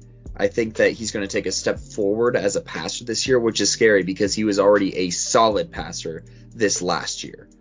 And so I think that when you look at all that and understand that this coaching staff has been around the block and, you know, they're also returning. Tyson Williams gets it done in the backfield as well. I think that between the experience that they have as well as the defense that they bring and just like their reputation, that, you know, they're not gonna go lying down is the way that I put it, and that's why they're a contender in my eyes. I mean, all right. I get that, and I know their playoff history, and I know what they have done the last couple years, but I don't know. Watching last year, I just wasn't impressed, to be completely honest with you. In that state game, I was more disappointed in how Palmer Ridge played, more than anything, to be completely real with you. Loveland, I know they have some good athletes. They have some players that do their job. I know about Ian Loomis, you know, and obviously he should be better than Jaden Tafoya because, you know, he's like a lot bigger than Jaden Tafoya. But I don't know. I just don't know. I don't know. I just don't buy into them. You know, I look at a lot of these other teams who, you know, are, in my opinion, maybe equally as strong as a Loveland and whatnot on defense and could do all of those things, but, you know, they have a more complicated offense or they have more people to go to on offense than, you know, just the one guy and whatnot. And so, you know, in my opinion, in an ideal world, you know, when you have an offense that only runs wildcat and, you know, runs the ball a lot, you know, at least on these higher levels, on these 4A levels, to me it kind of comes off as, oh, well, they can't pass then. Not really, because like 4 touchdowns, no picks, that's good, but I know plenty of quarterbacks that could throw 4 touchdowns in a game, so there's that as well. And I get it, that's their system, and that's kind of how they play their game. They try to ground you up, but just to be real, I just feel like there are a lot of teams here that it just won't work on, and to be a team that just won't work on, in my opinion, I feel like there are plenty of teams that are more talented than them, but you also got to be mentally tough, and that's going to separate a lot of these teams that lose to Loveland from the ones that beat them when it counts. So I don't know, but respect to them. I know they got some dudes. Like I said, they're a playoff team, and they'll probably they'll do their little dance and whatnot in the first round and win, and maybe even the second round they might get one, but I don't see a return to state though, so not right now. Word. I don't know. Did you want to go over their schedule?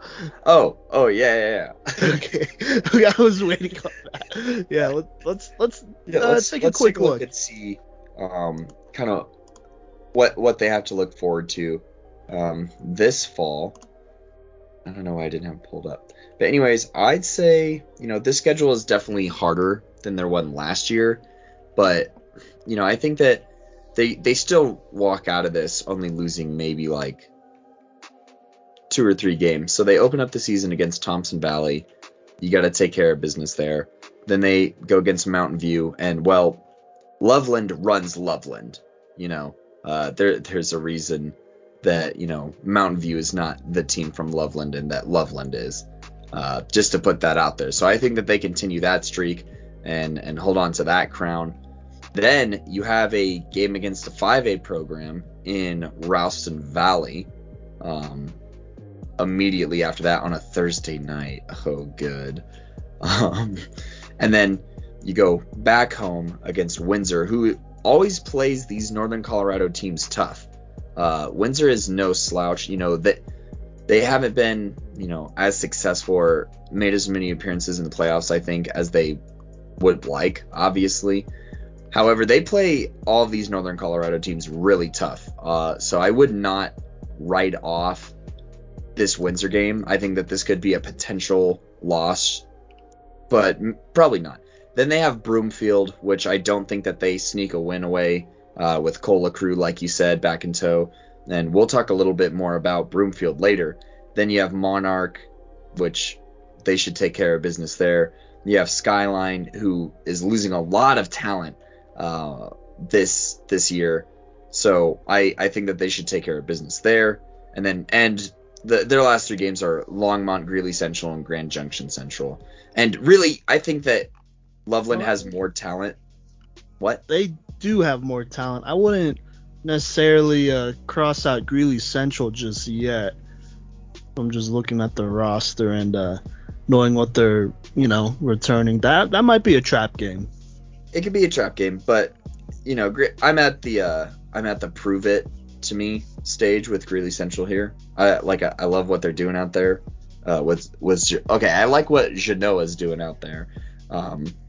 And some of the size that they have in front of them. But, Loveland should still win this game as of right now. Oh, yeah, they're favored.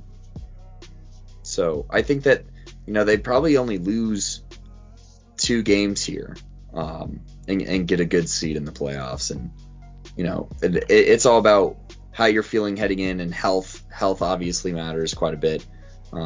But we'll see how their line. I think a good test game here is against Ralston Valley, who usually puts some big boys out there on their front line. And I think that'll be a proper test of how this line may hold up in the playoffs. I don't know who that team is. But anyways, yeah. I mean, we'll see. There are some key games here. I think that Broomfield game will be a big one. For me, it's not gonna make or break their season, but depending on how they play Cola Crew, and company, that's probably the biggest indicator to me. So that's probably one I have circled to eventually take a look at. Maybe look at an old stream or whatever whenever that game comes around. So yeah. So we'll just have to see. But all right then. I mean, I agree. They should make the playoffs. I don't see more than 3 losses on this schedule right now. Yeah.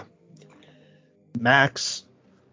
So, and they could win every game too. I just want to put that out there. I think they could win every game. Yeah, no, I mean, they're definitely like they're not. I don't know. I think the only game that I look at and I'm like, oh yeah, that's probably a game that I wouldn't have them favored in as much, or even I wouldn't like call it that close of a matchup quite like that, would probably be that Broomfield game. Yeah, Um, I think they have a little bit more than Loveland offensive power wise, and so that kind of gives them more than an edge there, at least in my opinion. Other than that, they're more and it's talented in than these other Broomfield teams. too. It is in Broomfield. But there's a universe where they win this game. I don't see absolutely. it, but it exists. Yeah. So, Okay. All right. Well, fair enough. Do you have anything? Sorry, go ahead. I was gonna say, if I don't really have anything else, and if you don't have anything else, do you want to fill us in on Loveland's opponent from the state championship game last year and what their season might look like this year? Yeah, let's go ahead and do it. So, Palmer Ridge, it's about time we talked about this game a little bit more in depth. That state championship game, I know we did a little reaction to it right after that game and whatnot. Still saying McAllister and company, they're some of the best in the state and whatnot, and still believed that when all was said and done. And so there you go. But I'm just going to be real with you. Like I said, they shouldn't have lost to Loveland. To be honest, I don't think it should have been that close of a game. When you look at the talent that they have, I'm just going to go ahead and name it off right here. Just players that they have lost, not even the players that they've kept. But, you got Luke McAllister. He's a D1 quarterback, obviously, right now. He actually left CSU and is over at Hutch. I think it's Hutch, the JUCO over in Kansas, and so we're looking forward to hopefully seeing Luke and Sean Kidd play each other. Sean over at Garden City right now, and so that'd be an exciting one. But don't get it twisted, Luke is definitely a D1 guy, so there you go. You have Marcellus Reed. I believe he went to a D2 school. I want to say it was a D2 school. It wasn't a JUCO. Then you have Caden Dudley. He's at Boise State, so there you go. You got Cam Jones. I want to say he went to a D2 as well. Originally was going to CSU, and then I think he switched it up and is going to another D2. You have Saxon Wright. He's going to a D2. So, D2 football players, obviously you still got to be the best at your position, in your area at least, to be able to go to those type of schools. And so that is definitely enough to win the Colorado 4A state championship. But then you throw in their entire offensive line and, shout out to the Monument Moving Company. First off, love the name, love the branding and whatnot. And they're a fantastic line. But, you got Connor Jones, left tackle, just committed to Michigan. Jackson St. Aubin, I want to say. I think a week ago from when we're recording this, August 19th, he just got offered by New Mexico. So there you go. You have Alec Falk. He's a 3-star right tackle offered by Wyoming. And so those three guys are all D1. They're all potential D1 linemen. And if you watch that game, Loveland was getting way too much pressure on Luke McAllister and company. Luke didn't have a lot of time to throw. I'm just going to be real with you. And I don't know how you have 2 D1 tackles, a D1 center, and that happens. I'm just going to be real with you. That there's no world that should ever happen again. And everyone has a tough game, and so this is their tough game. I'll give them that pass for now. But then you want to talk about other receivers and guys they have. They have Anthony Costanzo. He's a 6'3", 208-pound beast. Athlete, I want to say, plays safety and receiver. Just committed to UNLV. Well, not just committed. He did it over the summer. And then you have some solid receivers in KJ Smedley, Casey Fackrell, who are, fantastic athletes, have been putting in work for Team Full Gorilla all year, along with Josh Gerlach II.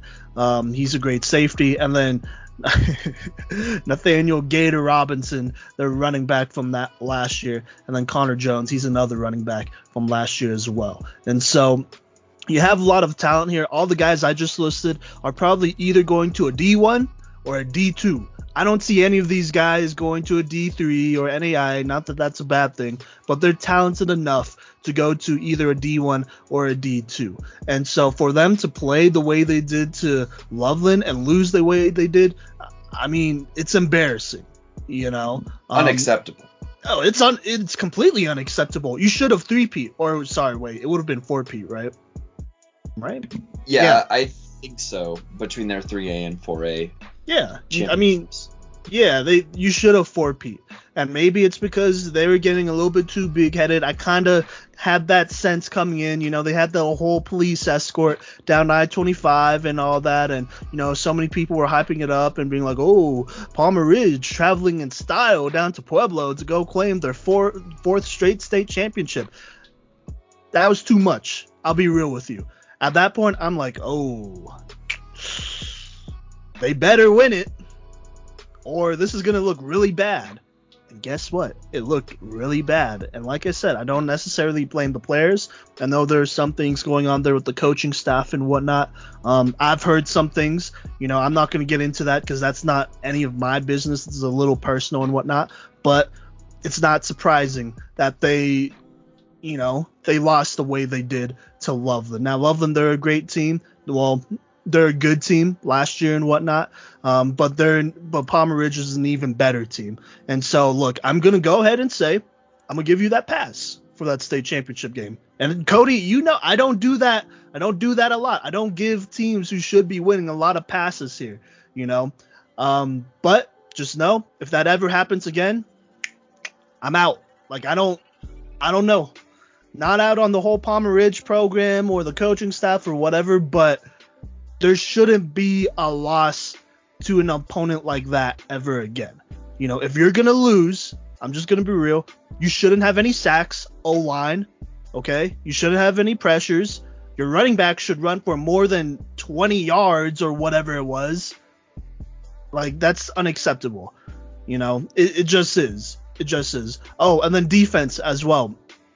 They don't pass the ball, bruh. So what are you doing? Like, what are you doing? Your safeties are as big as their linebackers. Are you serious? Get it together. And I think they will.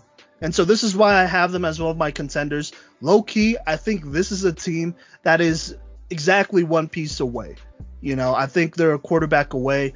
I'm going to be completely honest with you, Cody. I tried looking into it, seeing who their quarterback is. What I have come up with is that they do have a freshman, Ben Noblet, I want to say. He's been doing a lot of work with the receivers around here. He's worked out with Matthew Segovia from TCA. They've been putting in a lot of work together, and Segovia is just as good an athlete, if not low-key a little bit better than some of his Palmer Ridge teammates. And so Ben has been around here in the Springs, and he shout out to him. He actually gave me a follow on Instagram, on Twitter and whatnot. And so I know about Ben. He looks like a pretty good quarterback. I know on QB hit list he is ranked as a dual threat, like not super high, like 50 something in the nation, but regardless, he has some good things to his game. He's kind of a taller quarterback for a freshman. He could run a little bit. He could definitely sling the ball. Yeah, he could definitely do that. Has great timing on that and whatnot. And so that's the only quarterback that I have been able to take a closer look at. Other than that, Cody, I have no idea who they're going to start at quarterback. And I don't think they're going to start a freshman, just to be completely honest with you. I think they got to look – I think they're going to – I don't know. I think they have somebody in the wings. They had somebody in the wings learning under McAllister. But I don't know. I just haven't seen a lot of film. I've seen scrimmage film.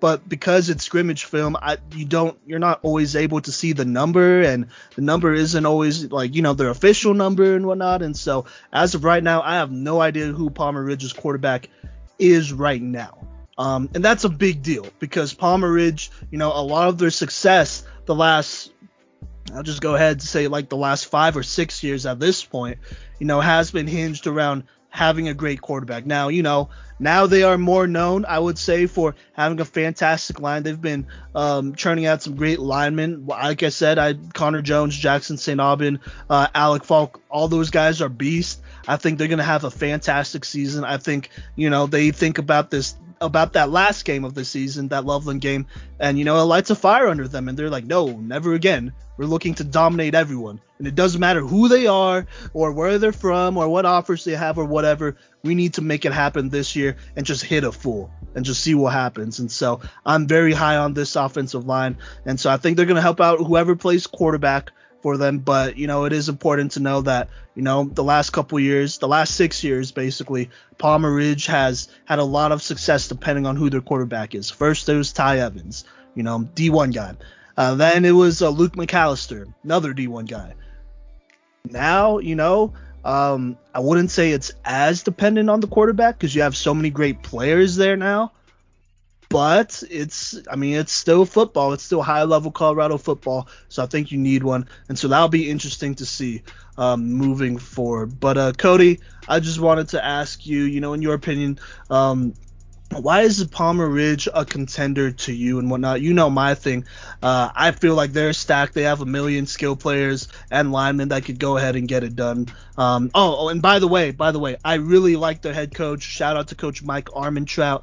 I've heard a lot of good things about him. I know one of his old assistant coaches, Dan Cashel, from his Cheyenne Mountain days. And Dan, he had a lot of great things to say about Mike, about his character, about who he is as a coach, as a PE teacher and whatnot. And so I'm really happy that Mike got that opportunity, and I think they're going to turn up. But Cody, go ahead and, say your spill about Palmer Ridge, why you feel like they are, a contender even after a loss like that from last season.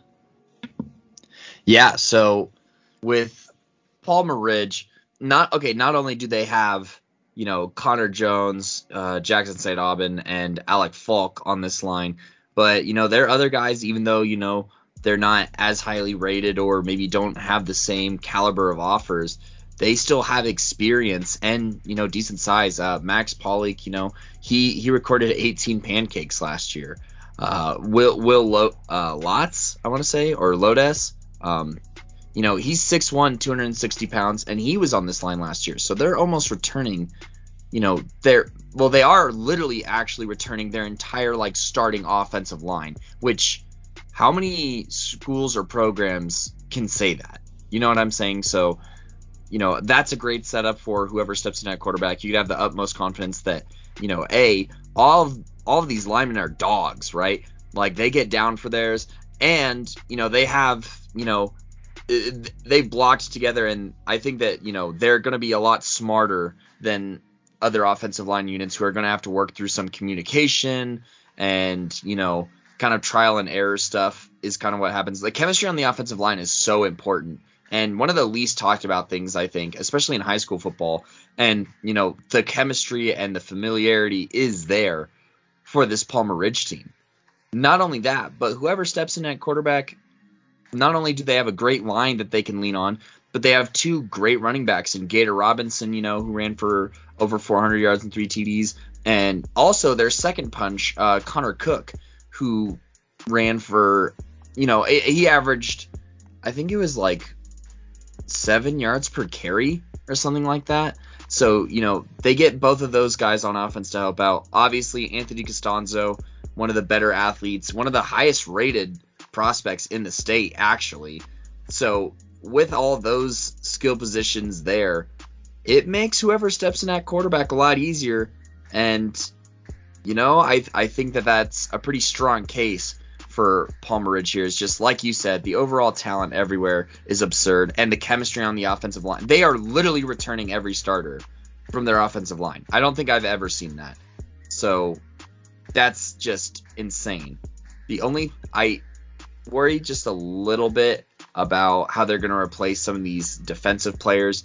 You already talked about Cameron Jones, who was a second-team All-State DN/tight end. And also, their leading tacklers in Saxon Wright, who we had ranked as our number 3 quarterback on our or not quarterback, our number 3 quarterback of the defense. Yeah, quarterback of the defense. There you go. That's how I should have saved it. Our number 3 ranked linebacker of the class of 21, and Saxon Wright, and they're also losing Kellen O'Connor, who is their second leading tackler. So they need a KJ Smedley to step up here, and they need someone to step up and be that voice of the defense, be that, reliable player on defense, because I'm pretty sure we talked about it in Saxon Wright's breakdown or in our reaction, one of the two. Saxon Wright was like one of the only people who showed up to that Loveland game. So you need someone it's going to be hard to, I think, find someone as reliable as Saxon Wright and to fill that void on the defense. But other than that, I think there's a lot to like here.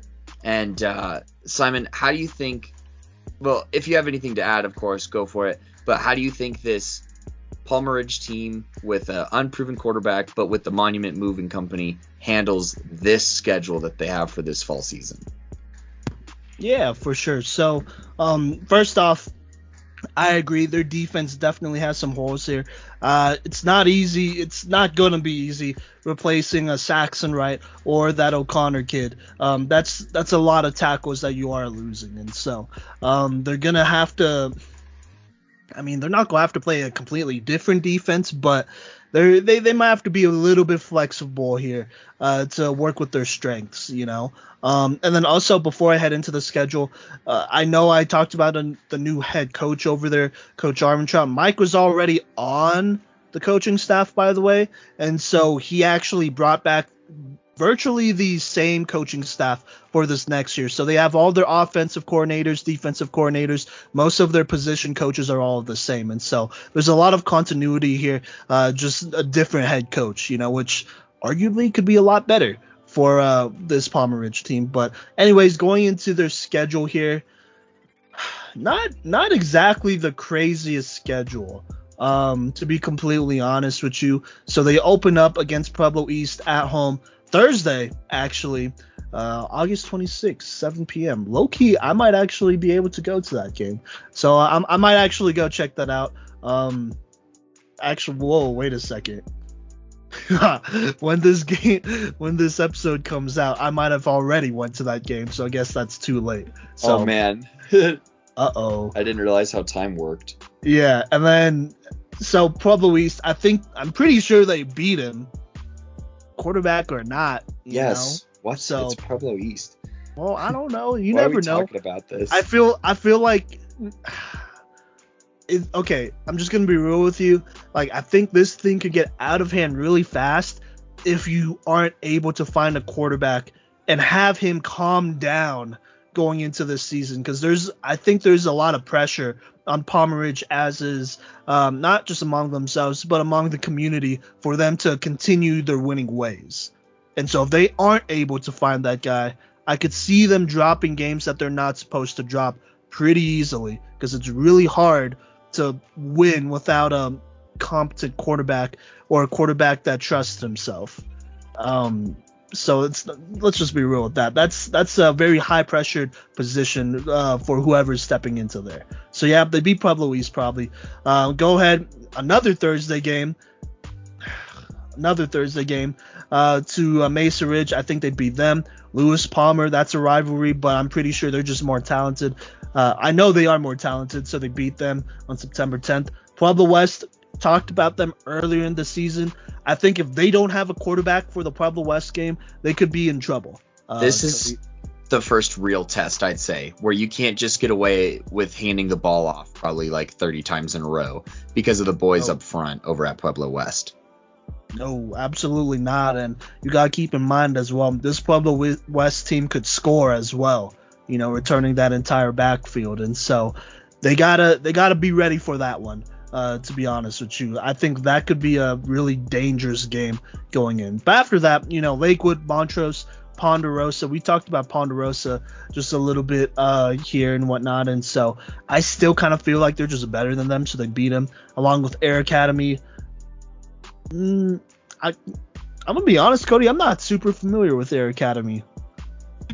I know they're here in the Springs, but I don't know. Looking at what some teams did to them last season, I don't feel threatened for Palmer Ridge. Okay. I got it. The only team they beat last year was Liberty, and then they got literally like 40-pieced by everyone else. Well, Palmer Ridge is better than Liberty, so they so you have a couple, I would say 5 straight easy games after that Pueblo West game there. Heritage, you know the deal with them. Heritage? No, I'm saying you said after the Pueblo West game. I mean, my bad. they have Montrose and Ponderosa. I think that those games are going to be slight challenges because, you know, they've been around the block. They have the experience too. And they have some dudes coming back. All right, so not Heritage. No, Heritage. They're going to. It's going to be bad. It's not going to be good if you can't win more than 3 lousy games with 2 of the top like 5 prospects in football, or in Colorado football. It's probably not a good sign. Fair enough. Okay, well, so after that Pueblo West game, though, you know, you still have Lakewood, Air Academy, Heritage. Those are pretty easy games. Montrose and Ponderosa, you go ahead and take care of business there. So slight challenges, I think, for a quarterback coming up. Montrose and Ponderosa will be those kind of games where you could hopefully see some growth there, whether you win those or lose those. Because if those are what you say, Cody, I think they could probably drop. They might drop one of those, and then they end the season against Vista Ridge, which I think, depending on how the rest of this season goes, it'll be really interesting to just see what the narrative is going into Vista Ridge, going into town, playing Vista Ridge and whatnot. But that could be a fun one, though, because I don't know. I know for a fact a lot of college scouts are probably going to that game. I'd be pretty surprised if they weren't, because there's a lot of D1 talent in that matchup. But I think it'll be really interesting how that turns out. So I'd say worst case scenario, you know, maybe they lose 3 games. Cody, what do you think about that? I think that's fair. You know, they could. They definitely lose. They don't go undefeated, I think. You know, like, I just don't see them beating a Vista Ridge. I mean, unless their quarterback just, like, it really is that guy. But right here, I can't see it. I can't see them beating a Vista Ridge. And then, you know, they drop one game at least to West, Montrose, or Ponderosa. They drop one of those, I think, is how that cookie crumbles. Right, yeah. But you still live with that going into the playoffs with I mean, 2 or 3 losses, you know, and you still make the playoffs. So and then anything's possible from there. Oh, absolutely. Honestly, this Palmer Ridge team, just looking at them from like from the roster top to bottom, they are pretty complete in a lot of places. I'd say they might be one of the more complete teams in the entire state, I would say. You know, they got dudes on every level. They got some guys who are waiting. They have underclassmen who have been waiting, who know the culture at Palmer Ridge. This isn't a culture that is changing that much. There's still a culture of winning and whatnot. And I would say they're still one of the biggest powerhouses down here in Southern Colorado, arguably running Southern Colorado at this point. But, you know, I kind of feel like at this point, even though they did lose to Loveland, that title of being the powerhouse from SoCo is still theirs until Vista Ridge takes it away. Is that fair? Yes. Okay. All right. Well, looking forward to see some Palmer Ridge games. They have a lot of really cool storylines going on. This is not the last time we'll talk about them at all. Nope. So yeah. But Cody, do you want to go ahead and go into our last team of this segment? A really interesting team. We debated this team actually. Just being real. Yes, we sure did, because this is actually another team, kind of like Pueblo West. This is like the first episode where we have teams that didn't make the playoffs, and we're talking about them as, you know, potential, you know, contenders for a state title, and that's Erie High School. And, you know, I coached against this team last year, and they're good. They're really big. They have good size, and they're a very physical football team. And I know, once again, shout out to last episode and Coach Scott Martinson. He does not like these guys, but they always played him tough when he played at Meade, and, played those Meade teams tough back when they were in 3A. It was actually their first season in 4A last year, and they went 4-2, I want to say, behind Blake Barnett, who we covered here on the Playmakers Corner. We did a little breakdown on him during our underclassmen episode. And so make sure to check that out if you haven't. There's some good talent there. I don't know what episode number it is, but you can find it. It's literally called underclassmen QBs. But anyways, Blake Barnett is a heck of an athlete who, he ran the Erie offense is what I'll have to say about that. And what I mean by that is, he just does what he's asked. He runs all over teams. He's pretty athletic, very shifty guy who also, can just stretch the field too a little bit by running the Erie scheme. I think it's very friendly to his mobility. And so teams key on his mobility, obviously, and then they get burned deep. And then, if they start to back off, he's quick enough to run 10 yards at a time, basically. So you have a Blake Barnett returning, and you have some guys in front of him too. You have a second-team All-State offensive tackle in John Pastor, who is, I want to say he's 6'5". No, he's 6'6", 270 pounds. So you have a big tackle to protect Blake. I'm pretty sure he plays the weak side usually, so protecting Blake's blind side.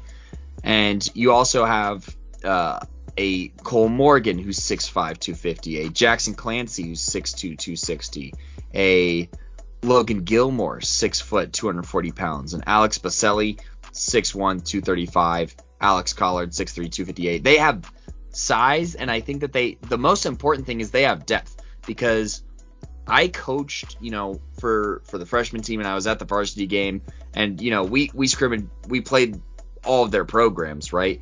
And their freshmen were so talented. Blake Barnett's class has incredible size. So you have a lot of these guys coming up who, I saw them just last year, and they were super athletic and super fast and super physical. And a lot of those guys are going to be stepping up and playing varsity this year, I bet. So you just have great size on both sides of the ball, very physical team, which is what you want heading into the end of the year. You want a very physical football team, and they're going to knock some people out. I'm not even going to lie. They're going to lay down the wood and, just knock some people out. I think that's exactly what's going to happen here. And in addition, they're returning their leading receiver, Aiden, I want to say Axeiger, who caught for 237 yards and 2 TDs and is a 6'3", 220 pound jump ball physical receiver. They're also returning Andrew Nazarenas, who's 6'6", 230, who's a DN tight end, and obviously was he stretches the field really well and is just a mismatch for safeties, I think, especially on those seam routes that you might see a lot this year. But Simon, there's a lot to like here. What else do you like about Erie? Or is there anything that may be concerning about this team that didn't make the playoffs last year? Well, they went 4-2 last year. I know in league they went 2-2. In my opinion, they probably should have made the playoffs. If it was a longer season, they probably would have made the playoffs. So there you go. Not worried about them. I think they're going to for sure make it back. But, they are losing one key player that I really liked, that I know you really liked because you did his breakdown. Is it Mason Vive? Yeah, Mason Vive. Okay, just making sure. Mason Vive, obviously he's over at CSU right now, so he's going to go ahead and do his thing over there. But, man, he was a home run hitter at running back. He did a lot of things for them, and so now that focus for the offense is switching from Mason to Blake Barnett, the quarterback. And I kind of like that change in focus. I think Mason last year kind of helped Blake along as the quarterback, didn't put as much pressure on him. I think this year, after a whole year of varsity snaps, I think it's his time. And I think the question with us, and we're just going to be completely transparent here, was, is Blake Barnett that dude that could bring them into the playoffs and potentially make a run? And my opinion is that, yeah, he is that dude.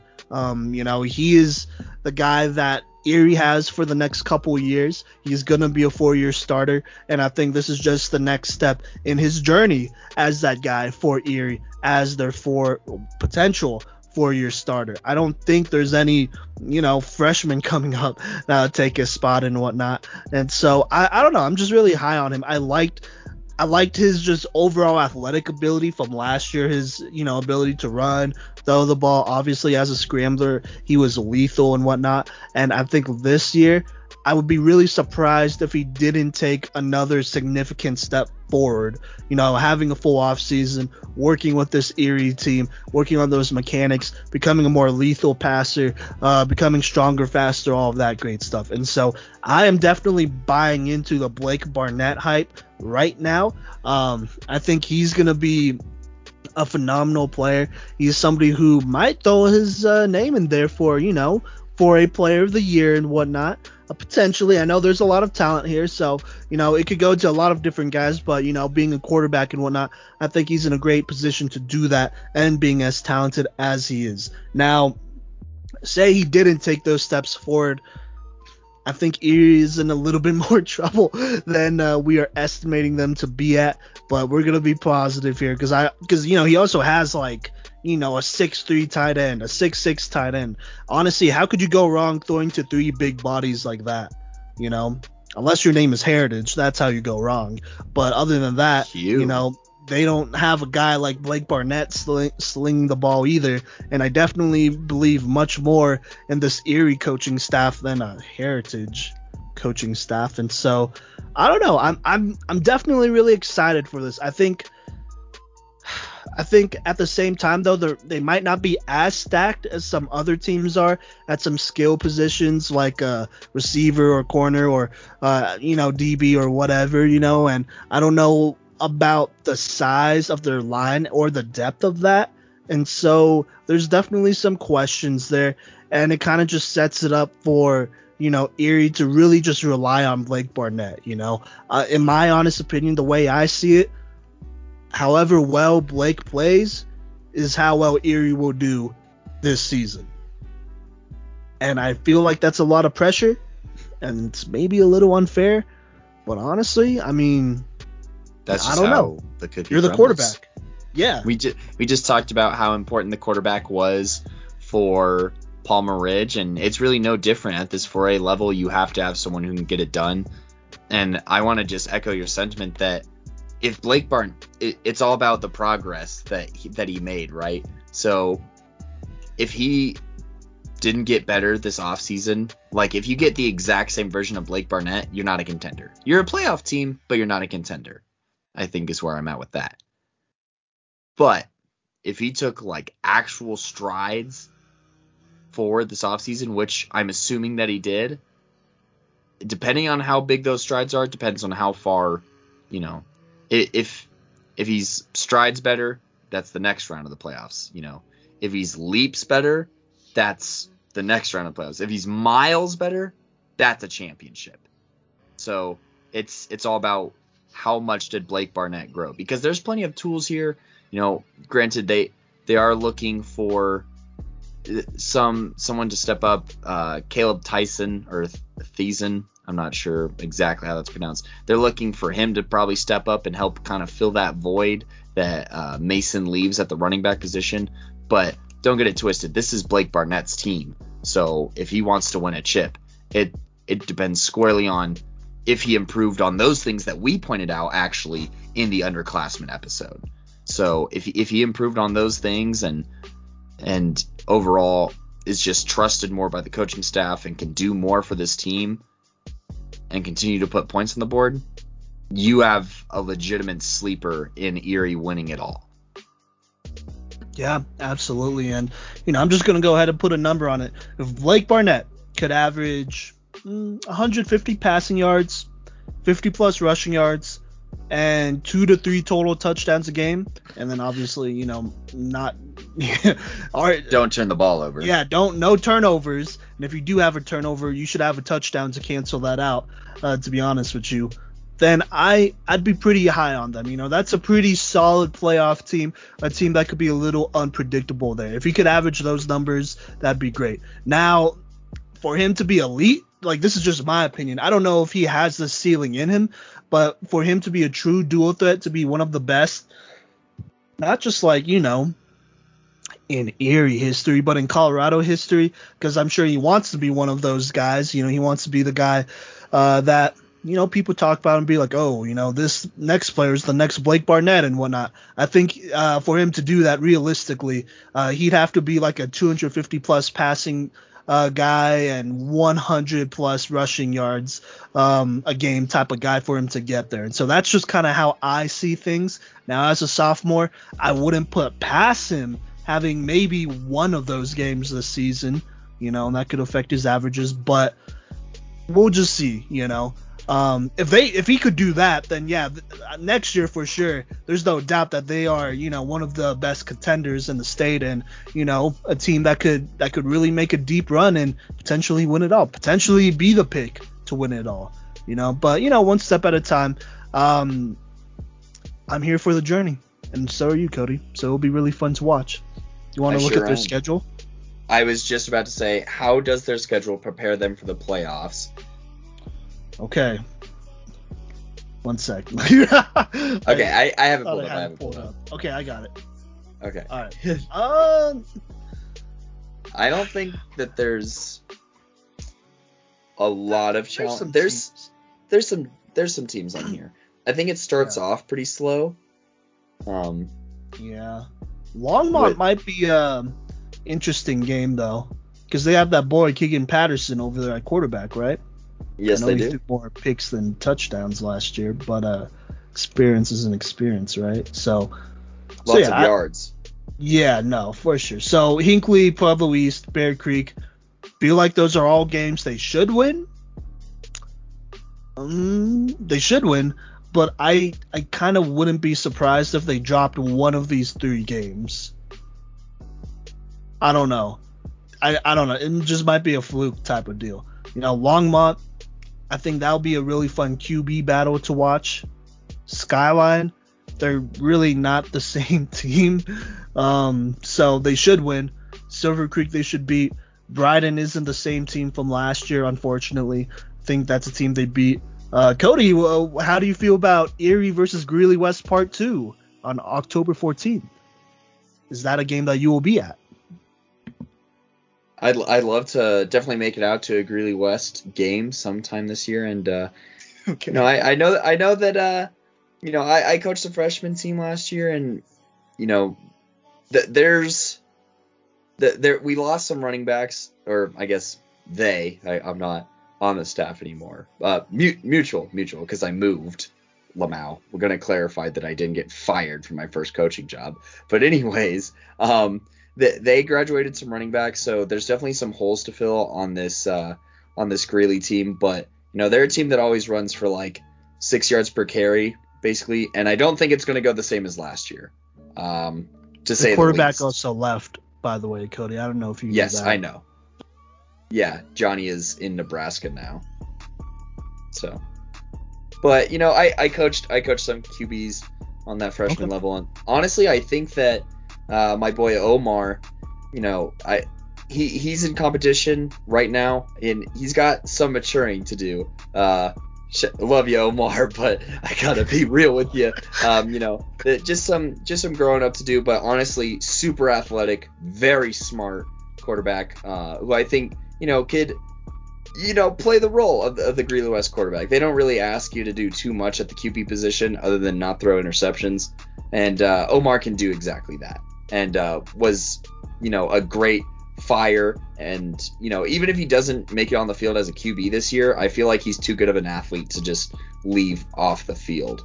So, and they also have this one guy, David Lopez. As a freshman, he was like 6'4", like 180 pounds, I want to say maybe. And just a great athlete who was super fast and showed good hands. So we like him at the tight end or wide receiver position, and he's probably going to start playing both ways as a linebacker because he's very physical. So, another year, a lot of experience. It was a pretty young team last year, I'd say, and, it's not going to go the same. I'm going to just say that. It won't go the same this year. So are you saying this is a trap game for Erie? I'm saying it won't go the same. That's all right. So they beat Greeley West, and then and then they go on and they go to Broomfield. They have Broomfield at home, actually. So I think I have Broomfield winning. I would. Yeah, I have Broomfield winning. Yeah, no, Broomfield. We'll talk more about Broomfield later, and there's no shame in losing that game. I think that it's a good test and a good indicator on if you're actually a state contender. If you can hang with Broomfield and keep it within one score, then you actually have a chance to win the championship. If they put a whooping on you, then maybe you're a one and done team. So one and done. Yeah, all right, fair enough. I'm saying if Broomfield that puts like 50 points on Erie and they score like 21 or 28 points, right before playoffs, right before Windsor, who they lost to last year, that's not a good look. If they get blown out by Broomfield, they lose to Windsor too. I think it'll have like a domino effect, and you don't want to head into the playoffs on a 2-game lose streak like that. Yeah, is all I'm saying. So you better take this game very seriously if you're Erie. And if, like I said, if you lose by even like 10 points, I'd say, in the right way, of course, not like you score a bunch of garbage time points. I mean, if you lose this game and it's a close game, you go into the fourth quarter and you lose by 10 points, you can leave the stadium and not be like, oh no, we're fake. You know what I'm saying? Like, no, we put up a good fight against this team, and we could put up a good fight for the state title. But if they put it to you, you're going to have to do some soul searching, and you don't want to be doing soul searching 2 weeks before playoffs. Yeah, there ain't no time for that. You got to be ready. You got to be battle ready. So, yeah, so Broomfield, I would say wins that game, but depending on how Erie potentially loses or competes and wins that game, because that could be another option, that'd be a pretty big indicator not only, and I think that's a huge momentum swing, because up until this game, you have 8 games that are like, you got some teams, but not like a strong playoff team. No powerhouses. Definitely until not. That Broomfield game. Yeah, definitely not. And so Broomfield, that's a big one. And then Windsor, Windsor always plays pretty physical, and low-key, I kind of feel like they match up with Erie really well. And so that could be a dangerous game as well. You want to end the season, with a dub, always, I would say. But against Windsor, that would be a pretty huge momentum swing if they could get that dub. Regardless of whether they win or lose at Broomfield, that's a pretty big momentum swing. And so I think that's something you want rather than, dropping one or winning one versus Broomfield. And then even if you do win against Broomfield, you go into Windsor and you get whooped. Like they run that triple option and, they hit you and they play great defense and you lose that game. And basically you're going to the playoffs after getting, your butts handed to you in the last game of the season. That's not a position you want to be in. Yeah, absolutely not. Absolutely not. So a little stacked at the end here, which could, I don't know, I feel like could really swing the season one way or the other in pretty intense ways, I would say, more than some other teams, but not the worst, I would say those first 8 games, I mean, in the perfect world, you go 8-0, right? I think realistically, though, they probably go 6-2. Yeah. 6-1 or 7-1, 6-2, around that range. They probably lose one of those games, and then you go into Broomfield, Windsor, and things are decided in those games. So yeah, all together, a pretty exciting team.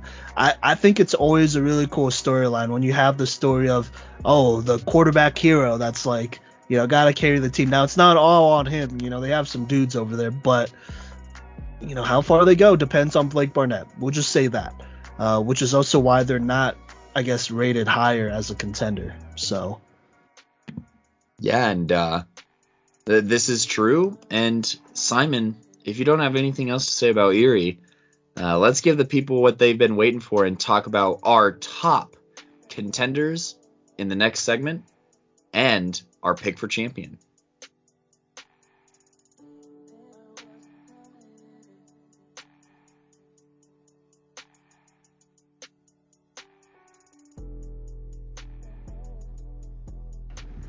What's good, y'all? Welcome back to the Playmakers Corner podcast. We're back at it talking about our contenders. So these are teams that Cody, you and I believe are for sure.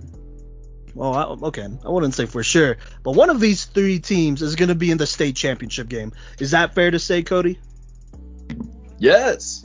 Yeah. So, God damn. Maybe So even two of these teams, I think. Oh, so two of these three could potentially be in there. That's a pretty risky I would prediction. not be surprised. I would not be, depending on how the bracket is formed, but two of these teams could pretty easily be in the championship against each other. That's just how I feel. Well, knowing Colorado and their ability to make exciting matchups, they'll probably put them all on the same side of the bracket. So yeah. But anyways, so let's talk about the first team here. A team, Cody, you and I have a lot of belief in. We like what they're building there. We like all their coaches. We like their players. We've talked to a lot of their players, and it's about time. It's about time. And I'm talking about Dakota Ridge. They haven't been to a state championship game. I don't want to say at all, but in the last couple of years, they've been one game short and about a score short as well of making it there. But don't get it twisted. This is a talented team.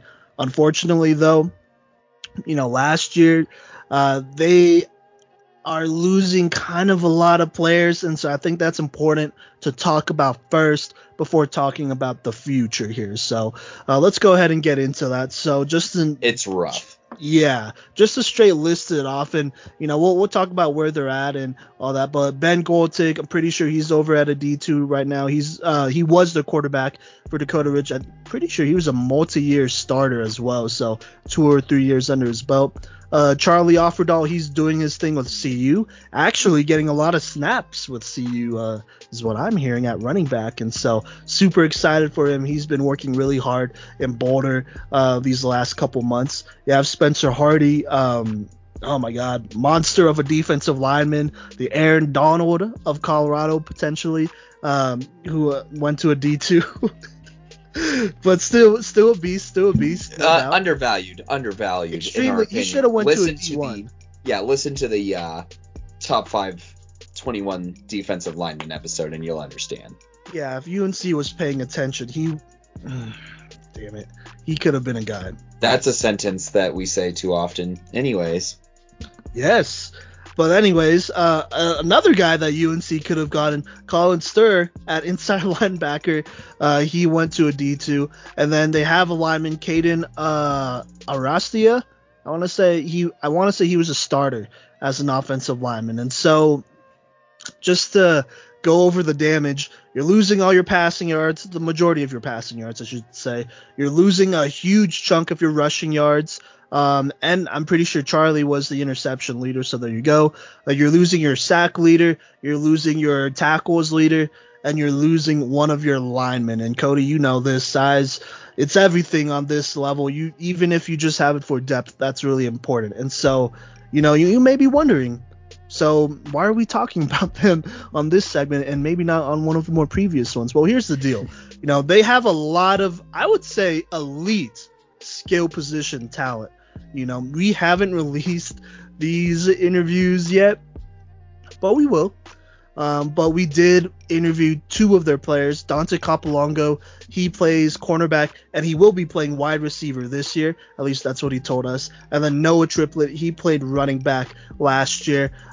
He was the other part of that great rushing offense. Now I think he's looking to step forward into more of a workhorse type of role here. And so those 2 guys, I kind of think, I don't know if Noah's going to play on the defensive side. I think he will. I'd be kind of surprised if he wouldn't. It's always good to have speed. But these 2 guys are arguably the fastest dudes in Colorado. They're also track stars as well, and so They did their thing during the track season and whatnot. Pretty sure they actually broke, not just them, but them and a couple other guys broke the record for the 4x100 in Dakota Ridge history, actually, during that track season. So congrats to them and whatnot. But these two dudes are extremely explosive. They're fast. I have a hard time just looking at any other team in the state and being like, oh yeah, here are two guys that could match their speed, because I just don't think that is possible. You know, with Dante, I honestly think he's a shutdown type of corner as a receiver. You've seen what he could kind of do and whatnot there already, catching some passes here and there. I think he's going to be really exciting, super hard to guard, to be honest with you, just because of how fast he is and explosive. He is an electrifying player, so he's somebody to look out for. Potential forward player of the year candidate, defensive player of the year candidate as well. You have Noah Triplett. A lot of the same thing. I don't know which one of these two is faster than the other, but either way, they're both electrifying athletes. Noah Triplett, obviously on the offensive side of the ball. Oh my God. Obviously on the offensive side of the ball, did his thing, whether he's running it, catching it, he just creates in space. He makes a lot of things happen out of nothing. If you give him a crease, he's out of there, and I think that's a very fair to say. Moving into this workhorse role, he's looking to put up a lot of numbers, that's with or without a line, to be honest with you, Cody, because, Dakota Ridge hasn't had the strongest line, I would say, in the last, just really at any time. But they find ways to coach around that. That's the big thing. And so that's why partially I'm not concerned about them losing that lineman as well.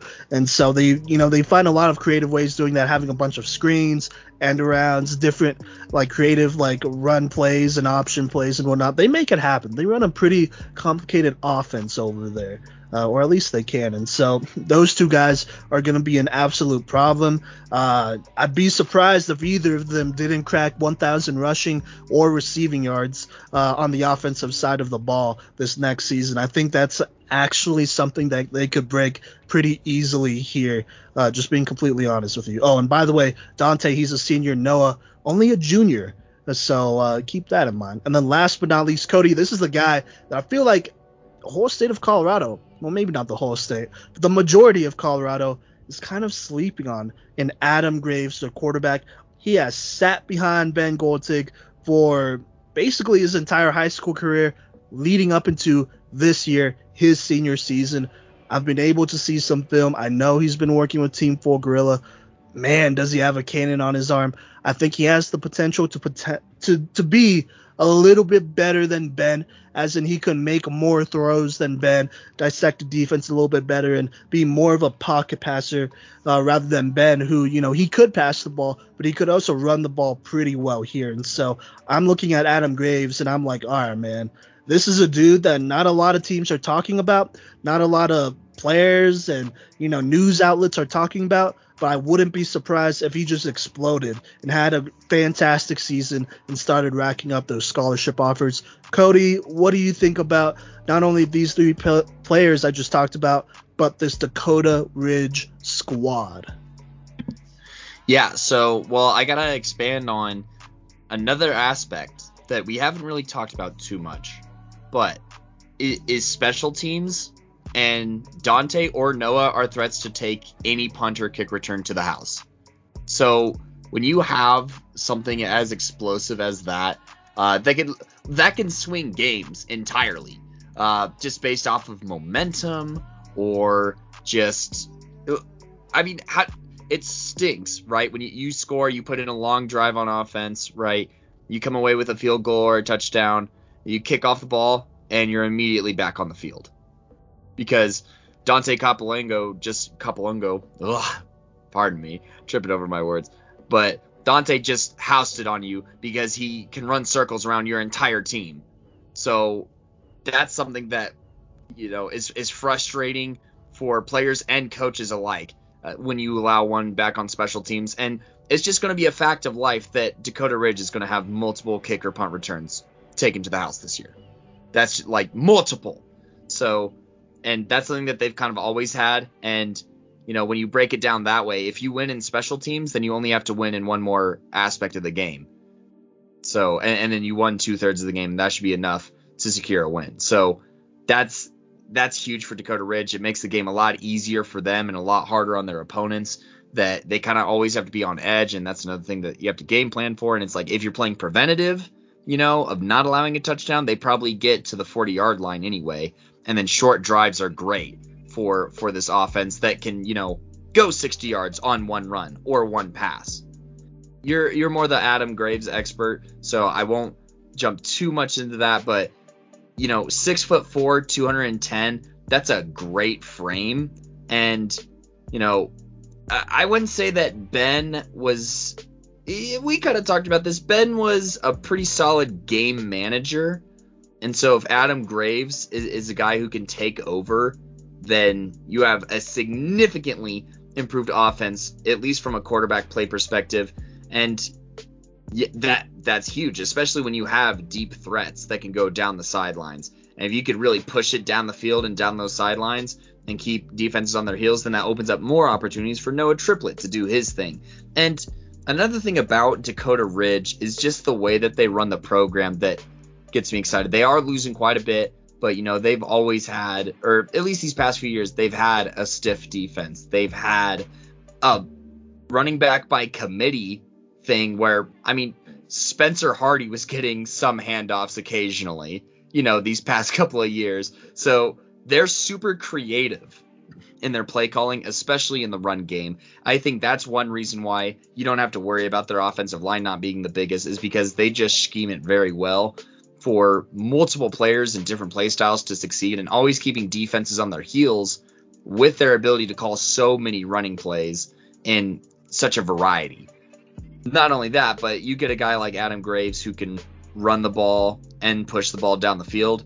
That's just one more thing you have to think about as a defensive coordinator. And I can imagine a lot of late nights for DCs going against this Dakota Ridge team, especially if they get the ball rolling.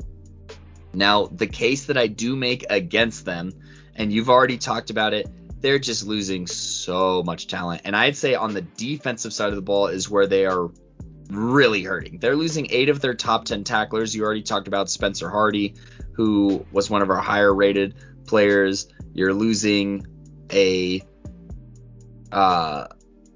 losing Loading, who had 4 sacks. You're losing Steve Rays and Colin Sturr as well, who we thought was the second best linebacker in the state of Colorado last year. So you lose that much, which, by the way, Colin Sturr should also be a D1 guy. Just going to put that out there. He's doing his thing over at Mesa, though.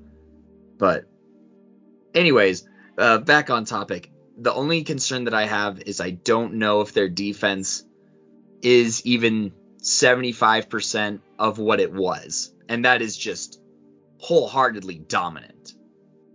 And that, I'd say that's the biggest concern. But they are going to get tested for sure on that defensive. Their defense is going to get tested is what I'm trying to say this year. Isn't that right, Simon? Yeah, no, absolutely. And I think this is also important to keep in mind, man. Charlie, Spencer, Colin, those are all guys who are fantastic dudes and just great leaders, and so you're losing a lot of that emotional leadership. And, that's more of a testament to, who they are as people and how the Dakota Ridge staff has built them up, how they've built their characters and whatnot. And so I think that might have a little bit more of a significant impact moving forward, because at this point it's like, all right, well, who's going to be the guy that's going to be like, hey, enough is enough. We finna go hit somebody, because, you look at that Loveland game. You know how they play.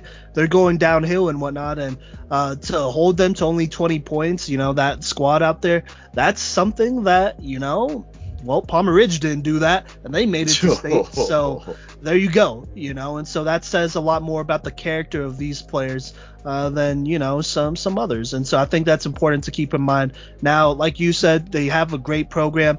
I have seen some things about their middle school program and their feeder program coming up. I like it a lot. I'll be honest with you. And I like how they manage their freshman team and whatnot as well. This is a very well-ran program. One day, I'm sure we'll, do a deep dive and look at every level of this Dakota Ridge program. But I'm sure they have somebody coming up who is talented enough and whatnot to fill those voids, but I'm probably more concerned about the emotional leadership there rather than the talent. And so we'll just have to see about that. But yeah, they do have some teams, I would say very much earlier on in the season that they need to worry about. After this, this 4 or 5 game, run here, they kind of have an easier schedule and there's room there for growing and gelling and whatnot. But they're gonna have to go through kind of a grinder here these first few games. Cody, do you mind if I talk about it? I have it pulled up right here too. Yeah, jump into it. All right, so August 27th, they are not going to be in the state of Colorado. They're actually going down to Florida, which you love to see. You love to see those out-of-state games. They're going to play First Coast High School down in Florida. Cody, did you say they're a 7A team? Yeah, 7A. So there you go. Now, when it comes down to like divisions and states like Florida, it almost doesn't matter what division you're in because you got ballers from pretty much every level that are going D1 anyways. So at this point, I wouldn't exactly hold that 7A status to a higher level, I would say. It doesn't really mean anything to me. And so, but either way, they went 4-4 last year. I would say probably a little bit of a smaller program, just looking at some of the rosters here and whatnot. But, good little game. Not really I don't know. I wouldn't say that's exactly a game that you should expect one outcome or the other, just because I feel like this team is a little bit of an unknown. And so, to me, I don't know. Maybe it's a toss-up. What do you think, Cody? I mean, we'll see how they handle Florida football. This isn't one of the more prestigious programs, is what I'll say. They went 4-4 last year, and Max Preps doesn't have their stats. I gotta be honest. Just side note here: the better your team is, the more accurate your Max Preps is. But anyways, yes. They're gonna get introduced to football from a different talent pool, and I think it's gonna be a great first test. And it's best to get these kind of games out of the way sooner than later. And I don't know. You don't want it in the middle of the season. Well, and the way they have it scheduled with Vista Ridge right after this, like, I really hope that they're not getting any jet lag for next week, because they will not have time to be running behind against this Vista Ridge team. Well, yeah, you're right. But no, that's fair. I think that Florida team, it'll be an interesting thing to see. I'm just gonna go ahead and say they beat him, but we'll see what happens. I know Florida, they are known for their speedsters, so maybe that's the one place where they have some guys who can match a Dante and Noah. So we'll just have to see about that. The Vista Ridge game, September 3rd, Friday, 7 p.m. in Colorado Springs. We will be there, Cody. Actually, I believe our whole crew will be there, so we will cover that game straight up. That is arguably one of the biggest games for the season for Colorado football, period, I would say. Like, forget 1A, 2A, 3A, 4A, 5A. I think this might be the biggest game during the regular season in Colorado football for this 2021 season. I think this is going to be an absolute showdown. I could kind of see Adam Graves having a little bit of a coming out party. We'll talk about Vista Ridge here soon, but there's a good chance that this could be extremely exciting football if you are around the Colorado Springs area, or to be honest with you, it don't really matter where you're from. If you're a Colorado football fan, this is a must-watch game. Arguably a lot of talent going head-to-head here, well, at least until Vista Ridge and Palmer Ridge potentially play. But arguably a lot of talent going on here. This could potentially be a preview to the state championship game. Yes, absolutely. This is going to be... Oh my gosh, I'm just getting so excited to put it in the calendar and stuff. But anyways, and we're going to talk about Vista Ridge here soon. Don't worry. We've been mentioning them quite a bit. They're going to get their fill. But yeah, this could be a shootout. And man, I would love to if I'm gonna go down to Colorado Springs, I'd love to leave after watching a shootout, and it would be more fulfilling than some games I've watched in the Springs. So just throwing that out there, and I'm super stoked for this game, and it's going to be a test for Adam Graves against this Vista Ridge line, and it's going to be a test also for one of the highest rated quarterbacks in the state, and Braden Dorman going against a weathered, seasoned coaching staff like Dakota Ridge. Absolutely, also, can man. You hear my dogs? No, you're good. But yeah, no, absolutely. And, we haven't released these interviews yet. I'm sure we will eventually. But, Dante and Noah, I kind of forget which one said it, but one of them said, oh, yeah. Actually, I think it might have been Dante, but I think, never mind. I don't know. One of them definitely said that we have that Vista Ridge game circled on our calendars too. So take that as you will, but it's looking to be a football showdown here in Colorado. Who runs the box state? Who runs the Rockies? Almost kind of game here. Very early on in that season, and in this season, only the second game for both teams, and so that'll be really interesting to see. I think as much as it'll be a test for Dakota Ridge, it will be a test for Braden Dorman as well. We kind of saw how he fared against two good corners against Fountain Fort Carson last year, because they did kind of give him some trouble. But, last year was last year. This year's this year. Things are different. But, there you go. Either way, though, we expect a good game. But the following week doesn't exactly get easier. Cody, they play your favorite team, Thomas Jefferson, at home. I'm gonna fight you through the Skype call. What's wrong? I thought they're your boys. Bro, they're a good football team, and it's going to be a good test here for both teams involved, I think. Plus, they're a 3A team, too. So, but they're facing a strong 3A team in Thomas Jefferson. They're going to have to be ready to go. This secondary is going to have to be on their stuff. And, they're going to have to, I think, be a bit creative on defense to combat the offense and the offensive line for Thomas Jefferson. Fair enough. So we'll just see what happens there. I think they lose one of these two games for sure, though, between Vista and Thomas Jefferson. Okay. Sure. Yeah. I could see that. So we'll just have to see. After that, though, they have a pretty easy schedule. I'm not even going to lie. Rampart, Dryden, they're not the same team, I should say.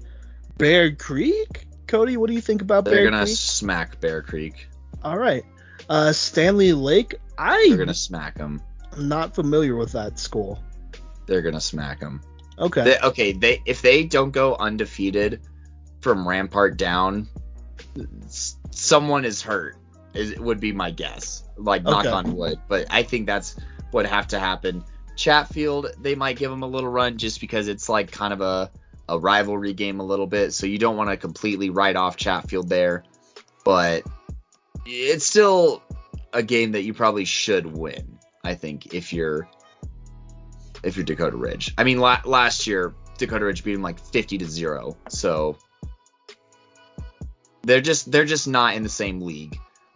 What I mean by that is, Dakota Ridge is in a league with Bear Creek and Stanley Lake and Chatfield, but I don't know, a lot of these teams should probably be playing 3A football. Well, you heard it here first. So, just to kind of predict the record, basically, they might drop one of those Vista Ridge, TJ games. We'll have to see about that. But worst case scenario, is that 9-1? 9-1, yes. Or worst case scenario 8-2 if they lose to this Florida team or something. Yeah. Well, I guess if you really want to go worst case scenario, they don't win any of these games because everyone gets hurt in that Florida game or something weird like that happens. Knock on wood. Yeah, I just. But I'm just saying. That'd be a very untimely end. I don't know. We'll just leave it there. But anyways, Dakota Ridge, they have a quarterback. They have two of probably the best skill players on either side of the ball in the state. They're looking to repeat. Oh, plus a fantastic coaching staff and whatnot. Shout out to Coach Woj once again. They're going to make some noise here. I don't see a universe. I don't see many universes where they are one and done or even two and done in the playoffs. Do you, Cody? No, I think that the biggest strength that Dakota Ridge has is the coaching staff.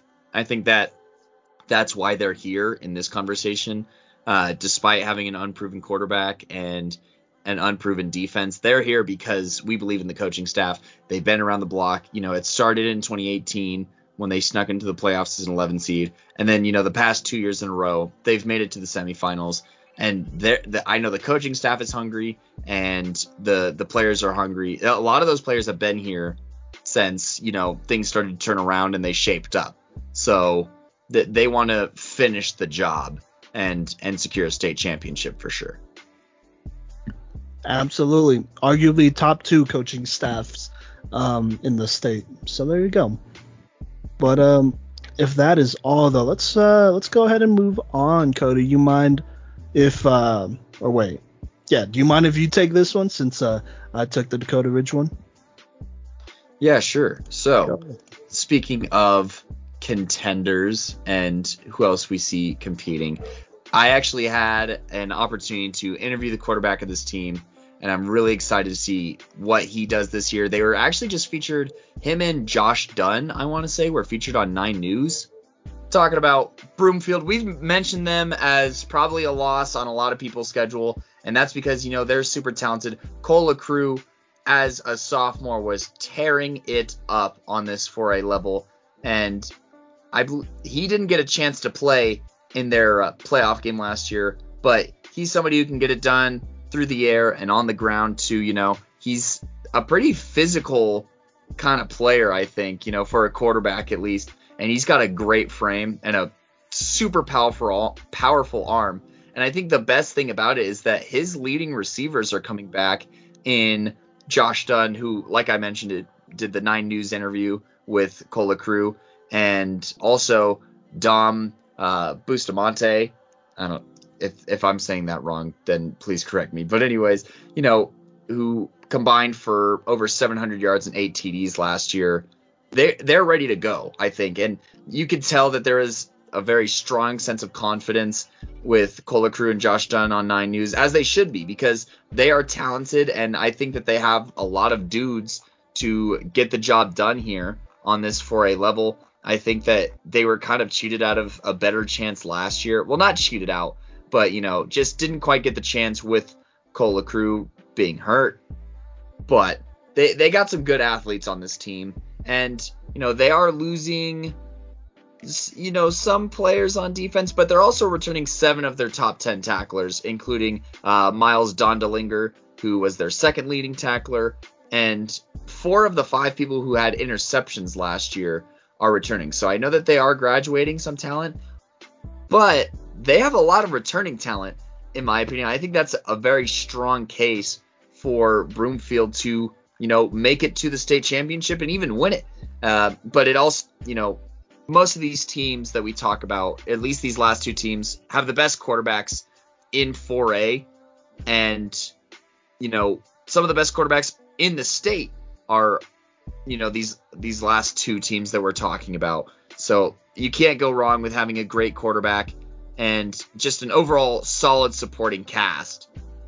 And their offensive line, that is probably the one weakness I could see with this team, is they're not the biggest offensive line, but when you have the skill players that Broomfield has and the quarterback that Broomfield has and the defense too, you can afford to not have the most dominant offensive line in the state and still put up 35 points a week and, hold other teams to like 20 points a game pretty easily, I'd say. But Simon, I know that I think you did a breakdown on Hall Edmonds, who was a first team All-State linebacker and also their leading rusher. how much are they going to miss Hall Edmonds and some of these other cats that they did graduate? Because they did graduate a pretty decent amount of players. Yeah, no, absolutely. Look, Hall Edmonds, he was a beast at linebacker. He did his thing and whatnot. They're gonna miss him quite a bit. I mean, he was the leader of that defense, and he cleaned up a lot of plays. We'll just say that. He was a very versatile guy, and so it'll be interesting to see what they do to figure that out. But they still have some defensive guys around here. I think you mentioned him, Miles Donderlinger. He's a 6'3", 195-pound safety, second in tackles last year to Hall Edmonds, and I kind of see him as the leader of this defense. Super physical safety who could move around. He could cover, he could play zone, he could hit, he could come up for the run and all that stuff. And so I kind of see him maybe taking on some of those responsibilities that Hall Edmonds has, but at his safety position, maybe playing a little bit of linebacker, you never know. And so I'm pretty high on that. And then in addition, I have been able to, talk to Josh over DMs. We've talked quite a bit. Not just me, but we're probably going to eventually do a breakdown on him. Probably, take another look at Cole LaCrue again. And then this tight end he mentioned, Tristan Caudill. He, in my opinion, is a pretty underrated tight end. He's 6'3", about 190 or so. But, watching his film, he could definitely get in there, make excellent blocks on the edge. And, as a pass catcher, too, he's pretty dangerous. For somebody who is as tall as he is, he can move pretty well. And so, Cole LaCrue has some... He has some threats out here.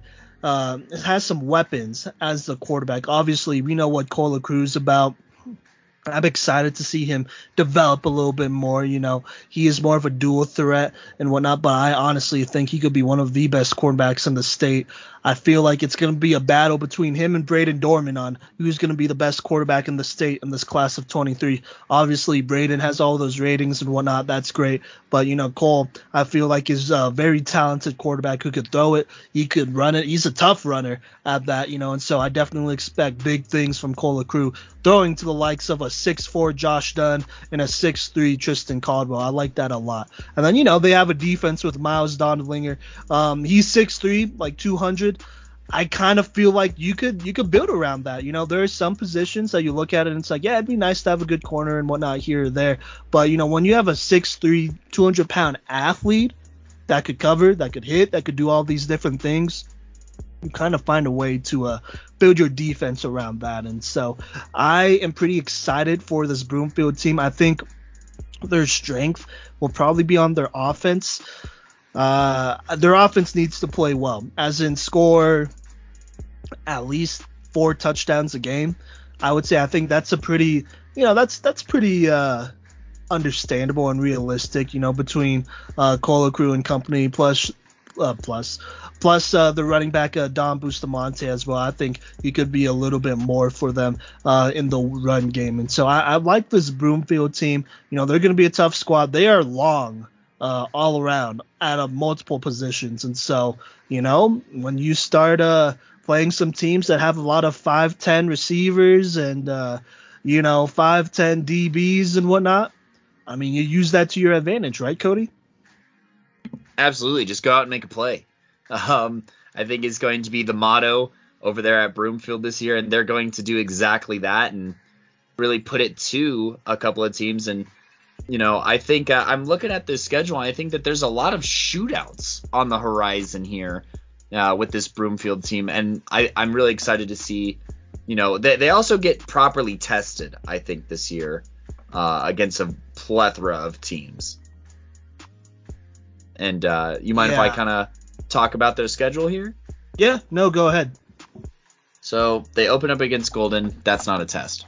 But anyways, their second week, they go against Longmont. And Longmont's a team that, we kind of also didn't mention / forgot about because, they were another team that had a winning record last year. And they have that Keegan Patterson quarterback who he actually threw 14 TDs to 11 picks. So still a lot of interceptions, but a lot of touchdowns. He threw for a grip of yards. He was one of the leading passers in yards for the entire state of Colorado last year. So that is a game that, could very quickly turn into, a little 35-31 or 35-28 game, I'd say. Or, it'll be a great early test, I should say, for the Broomfield defense to make sure that they got, their things in order here and make sure that they're ready to handle, some of the big arms in this state. Wouldn't you agree, Simon? Yeah, no, absolutely. But even looking at some of these teams and whatnot as well, I still have Broomfield they're the favored one. Like, obviously there are some tests and whatnot against Longmont. That'd be an interesting one, I would say. But I kind of just look at it and I'm like, but do they have a 6'4" wide receiver? Do they have a 6'3" safety? Do they have another 6'3" wide receiver? The answer is no. So I don't know. It'll be interesting, but I think just the way that this Broomfield schedule is kind of like fleshed out as well. Like, you have tests here, but it's like the kind of test where like you low key could use notes on as well if you catch my drift. Sure. Do you want me to expand on that? Yeah, go ahead. Okay. I don't think that there's any I don't think there's any real threats on this list, to be completely honest with you. I just don't. I think when you get into shootouts and whatnot, that could always be kind of crazy and whatnot. And I do think they can get into a couple shootouts, but I think this defense will be a little bit better than what we expect and a little bit better than what a lot of teams expect. And so I could definitely see Broomfield going up by 21 points, and then at that point it's like, all right, Oh, yeah. and you're like, well, what now? If you're Broomfield too, I don't mind being in a shootout if I'm the Broomfield coach. I really don't. I trust my offense to beat any other offense in the state. I really do. Except for maybe one, but we'll get to that in a second. But anyways, I think that they'll be properly tested and battle hardened for the playoffs. I think that there's you have Longmont, then you have a Loveland, in what is that, week 5. Then right after that you have Windsor. So you're getting to play against some more physical teams and kind of run that, get a feel for that physicality. And I think that those will be great tone setters for and preparers for like playoff football. But Broomfield has always been a pretty physical school themselves. So, they're not going to back down from these. These are still games that they should win, in my opinion. But, I think they're challenges nonetheless. I could see them potentially dropping one of these, maybe the away game in Windsor, not playing at your home turf, but still a very winnable game, but one that they could drop. And then, fast forward a little bit, not Silver Creek, because they literally didn't win a single game last year. But anyways, then they got Brighton, who we've already talked about is not the same. They graduated some serious dogs, some serious bulldogs, one might say. And then you have a huge test here 2 weeks before the season ends in Erie, where, as we know, Cola Crew actually transferred from to Broomfield. Yeah, make it personal. So, I'm sure Erie has that game circled and Broomfield has that game circled. I have no doubt about that. So, but otherwise, Broomfield, they very easily could go undefeated. However, I do see them probably dropping one game against maybe this Erie team or maybe this Windsor team. The away games against some of the tougher teams on their schedule. Okay. But even then, only losing one game is still not bad. Yeah, no, it's not bad. All right, I just gotta be real with you, man. I'd be surprised if they lost any of these games. If they do lose one of these games, it's gonna be by like one score, I should say. If they lose by more than one score in any of these games, I'd be extremely surprised. I think, I don't know. Like I can't even lie, dude. Like I just don't I just don't see them like losing, in the regular season. Now, playoffs could be a little bit different because you have a significantly tougher opponents, obviously, because it's the playoffs.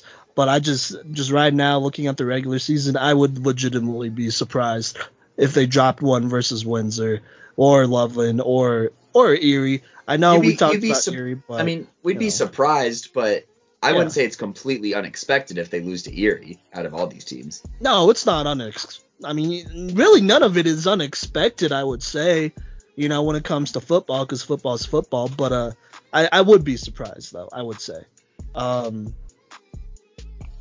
It could change. It's a long season. This is 2 months, so we're making preseason predictions at this point. So it could definitely change and whatnot. So, you know what? We'll just have to see. But I feel good about Broomfield, at worst, losing one or two games.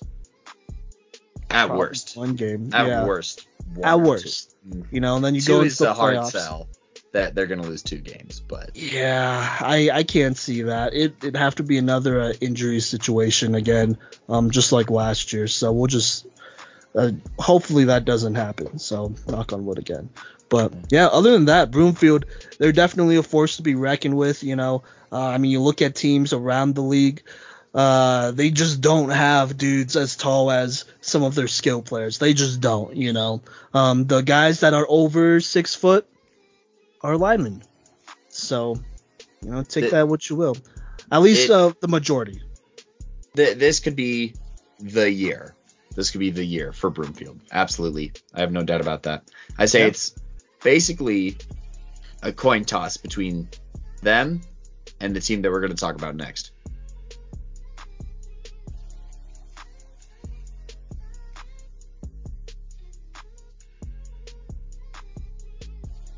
So, Simon, go ahead and tell us about the other offensive threat on the 4A level and our pick to win the 4A state championship this year.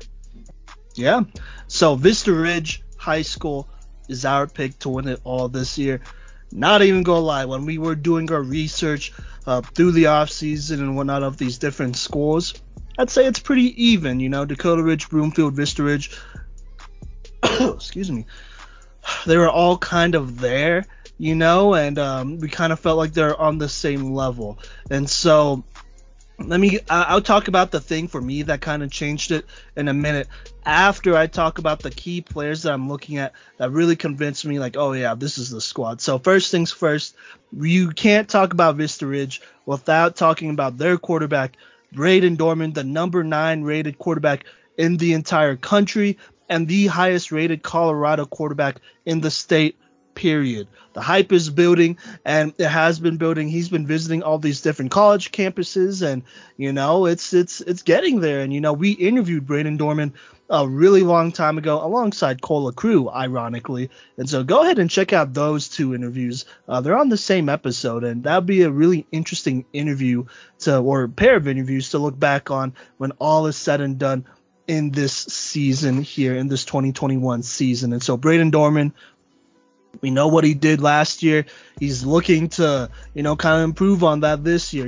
He's very much a team player, a very humble football player, and he's looking to, make a lot of noise, throw for a lot of touchdowns, and, his goal is to win it all. Obviously, he wants to be considered one of the best to ever play in Colorado, period, be in that higher echelon of Colorado football players. And so to do that, you got to win a championship. And I think this year, more than any, this probably is his best chance. And outside of Braden Dorman, he has a lot of other guys. You can't talk about Braden Dorman without talking about his wide receiver, Brandon Hills, BB Hills, who's an actual track star, actually took first in long jump in state last year, and is one of the fastest and most explosive playmakers from last season. He was an underclassman, so this year he will be a junior, so class of 23. BB, he is a lethal multi-sport athlete in the perfect situation with Braden Dorman to light up this entire state.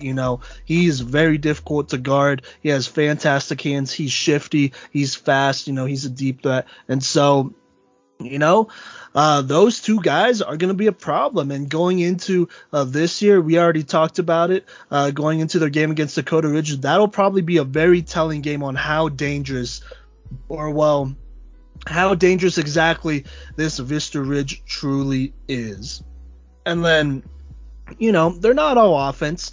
On the defensive side of the ball, they have one of the best interior linemen, arguably the guy who can be the number one interior defensive lineman in the state, in Justice Laulu, I should say. Sorry, Justice Laulu. He is a 6'4", 295-pound defensive tackle, class of 22. He's on the offensive side of the ball. He's been starting since his freshman year, actually, and he is probably more known as a defensive lineman, I would say. He has a couple offers here. I believe, Cody, actually, Eastern Washington offered him over the summer after he made a visit there for a week. Like, they literally watched this dude for a couple days and then offered him a full ride on the spot. And so he is a very imposing dude. I know a lot about this guy. First things first, I have taught some of his family members over at Falcon Middle School, and Justice actually went to Falcon Middle School, so I know a lot of his coaches. They say he's a fun dude to be around. He's a great guy, but number one, he's always been a big dude. Like, I know his wrestling coaches. Shout out to Coach Grimaldo. Shout out to Coach Coach DeGeorge as well. They've coached Justice up, I believe, and they said back in the day he had to cut weight to make weight back in 7th grade and 8th grade. And so the cutoff point, I believe, on the middle school level for wrestling was 280 pounds.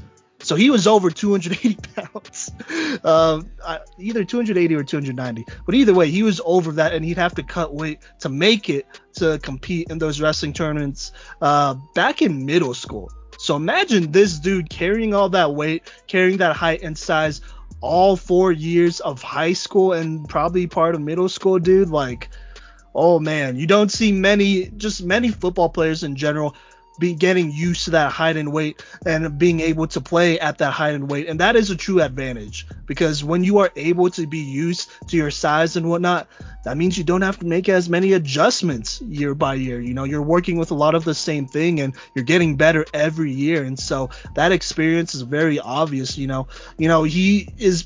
He was considered last year to be pretty raw. Obviously he's a strong dude, but I think he's mostly well known for how fast he could move as well. He's a pretty agile dude.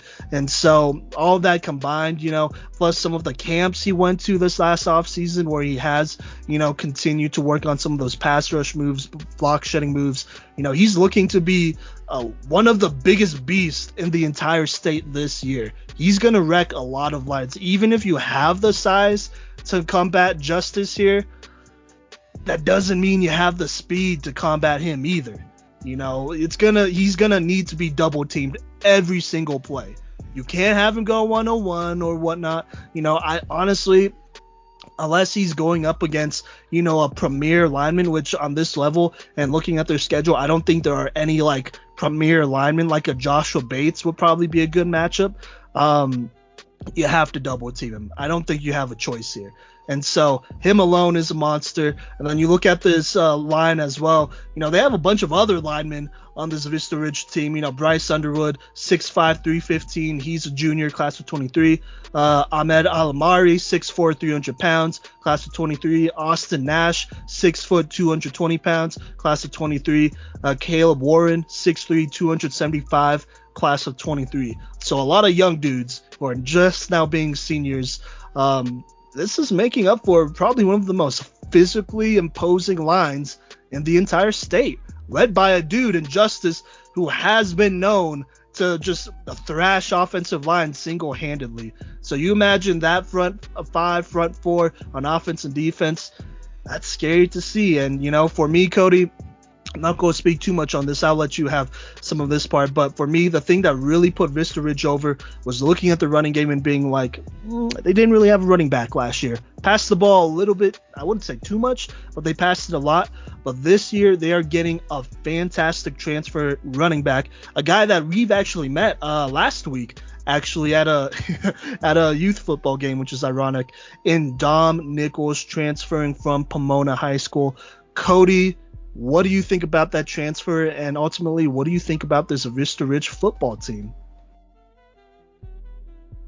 Yeah, so we're talking about Dominic Nichols, or just Dom Nichols, who transferred from Pomona.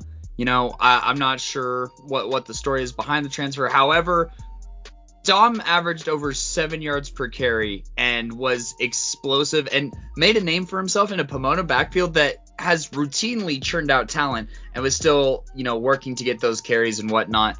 And, I think that he's going to have a much better opportunity here as, the go-to guy for this Vista Ridge team.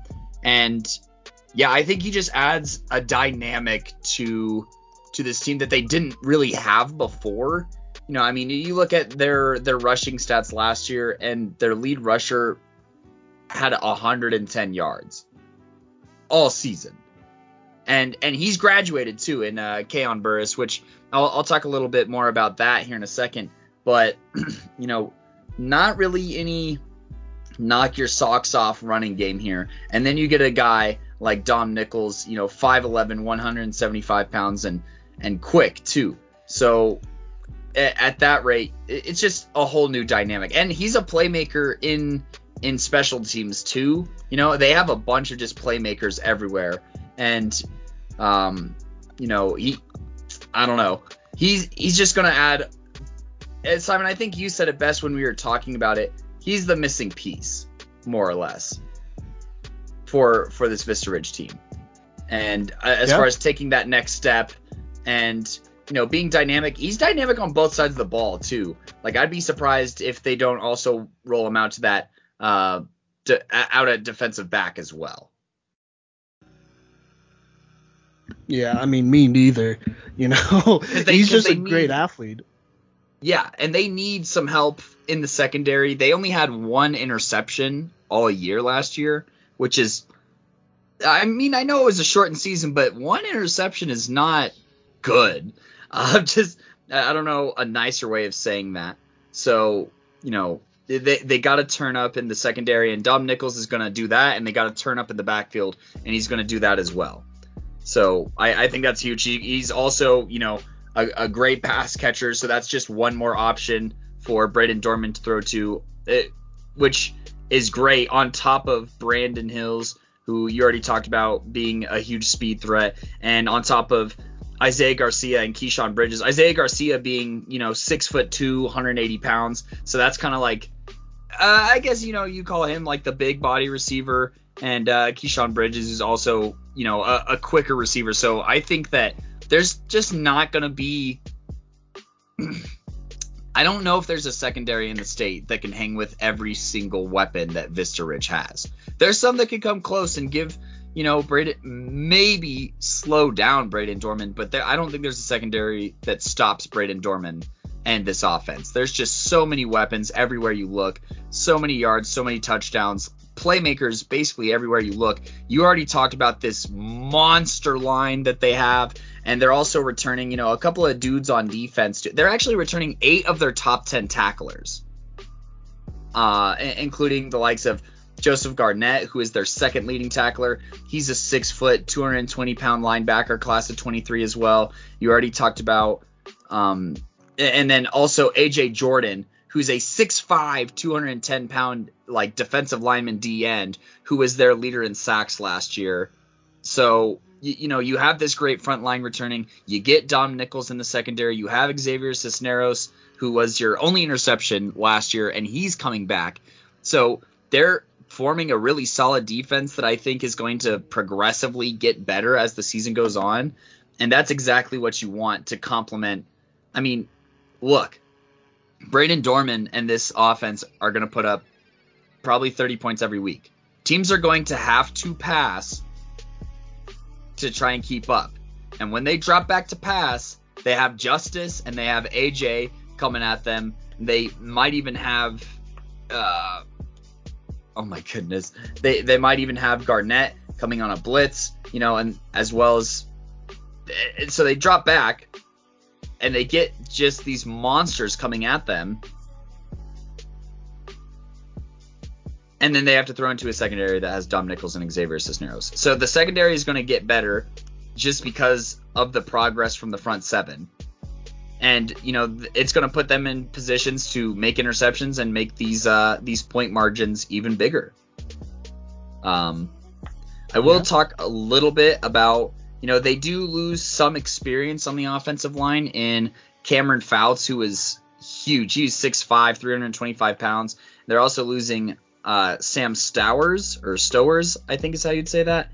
And then on top of that, they are losing their lead tackler in Gannon Rowland. And Keon Burris, who I looked at we looked at for our top 5 receivers list. And I know that he was pretty close. I'm pretty sure he was an honorable mention. Yeah, he was. So, there's just... They're also losing Amir Braxton, corner and receiver, who's going to Princeton, by the way. Oh. That also, kudos to... I looked through some of these cats' Twitters, and a lot of 3.0 plus guys on this team. So remember, education's important. These are good football players with good GPAs. Yeah, absolutely. In a handful of these instances. But yeah, Simon, I already made this claim that no one is going to stop Vista Ridge here. They should have made the playoffs last year, IMO, and you agree with that. Really, they had some. I want to talk about their schedule a little bit last year before talking about the one this year. There's some interesting scores here. Obviously, it's a COVID season, so we may not have the whole story on here, but they kind of got slept by Fountain Fort Carson here. Right, Hugh Jones and company. So, that's kind of, I think, a good example, not of what's going to happen, but I mean, I think it's proof that this team could be vulnerable, / this defense does have to step up. You can't be allowing someone to score 61 points on your home turf. You just can't be letting that happen. And, the games that they did lose, I should say, the other team scored well over 20. Like, the offense put up 28 points in both of their losses. The defense has got to step it up. Yeah, I think that they can. I'm just saying now that the defense stepping up or fading away could be the difference between this team winning state and not winning state. Because if the defense is just going to be, basically a paperweight, then that's when you could see a Broomfield or a Dakota Ridge or some of these other teams that, have explosive offenses. They find ways to keep up / maybe even, force, even if they force, and I'm not saying that they can, but if they force Vista Ridge to punt once and this defense is a no-show, that's exactly how Vista Ridge would lose any games. Is that fair to say?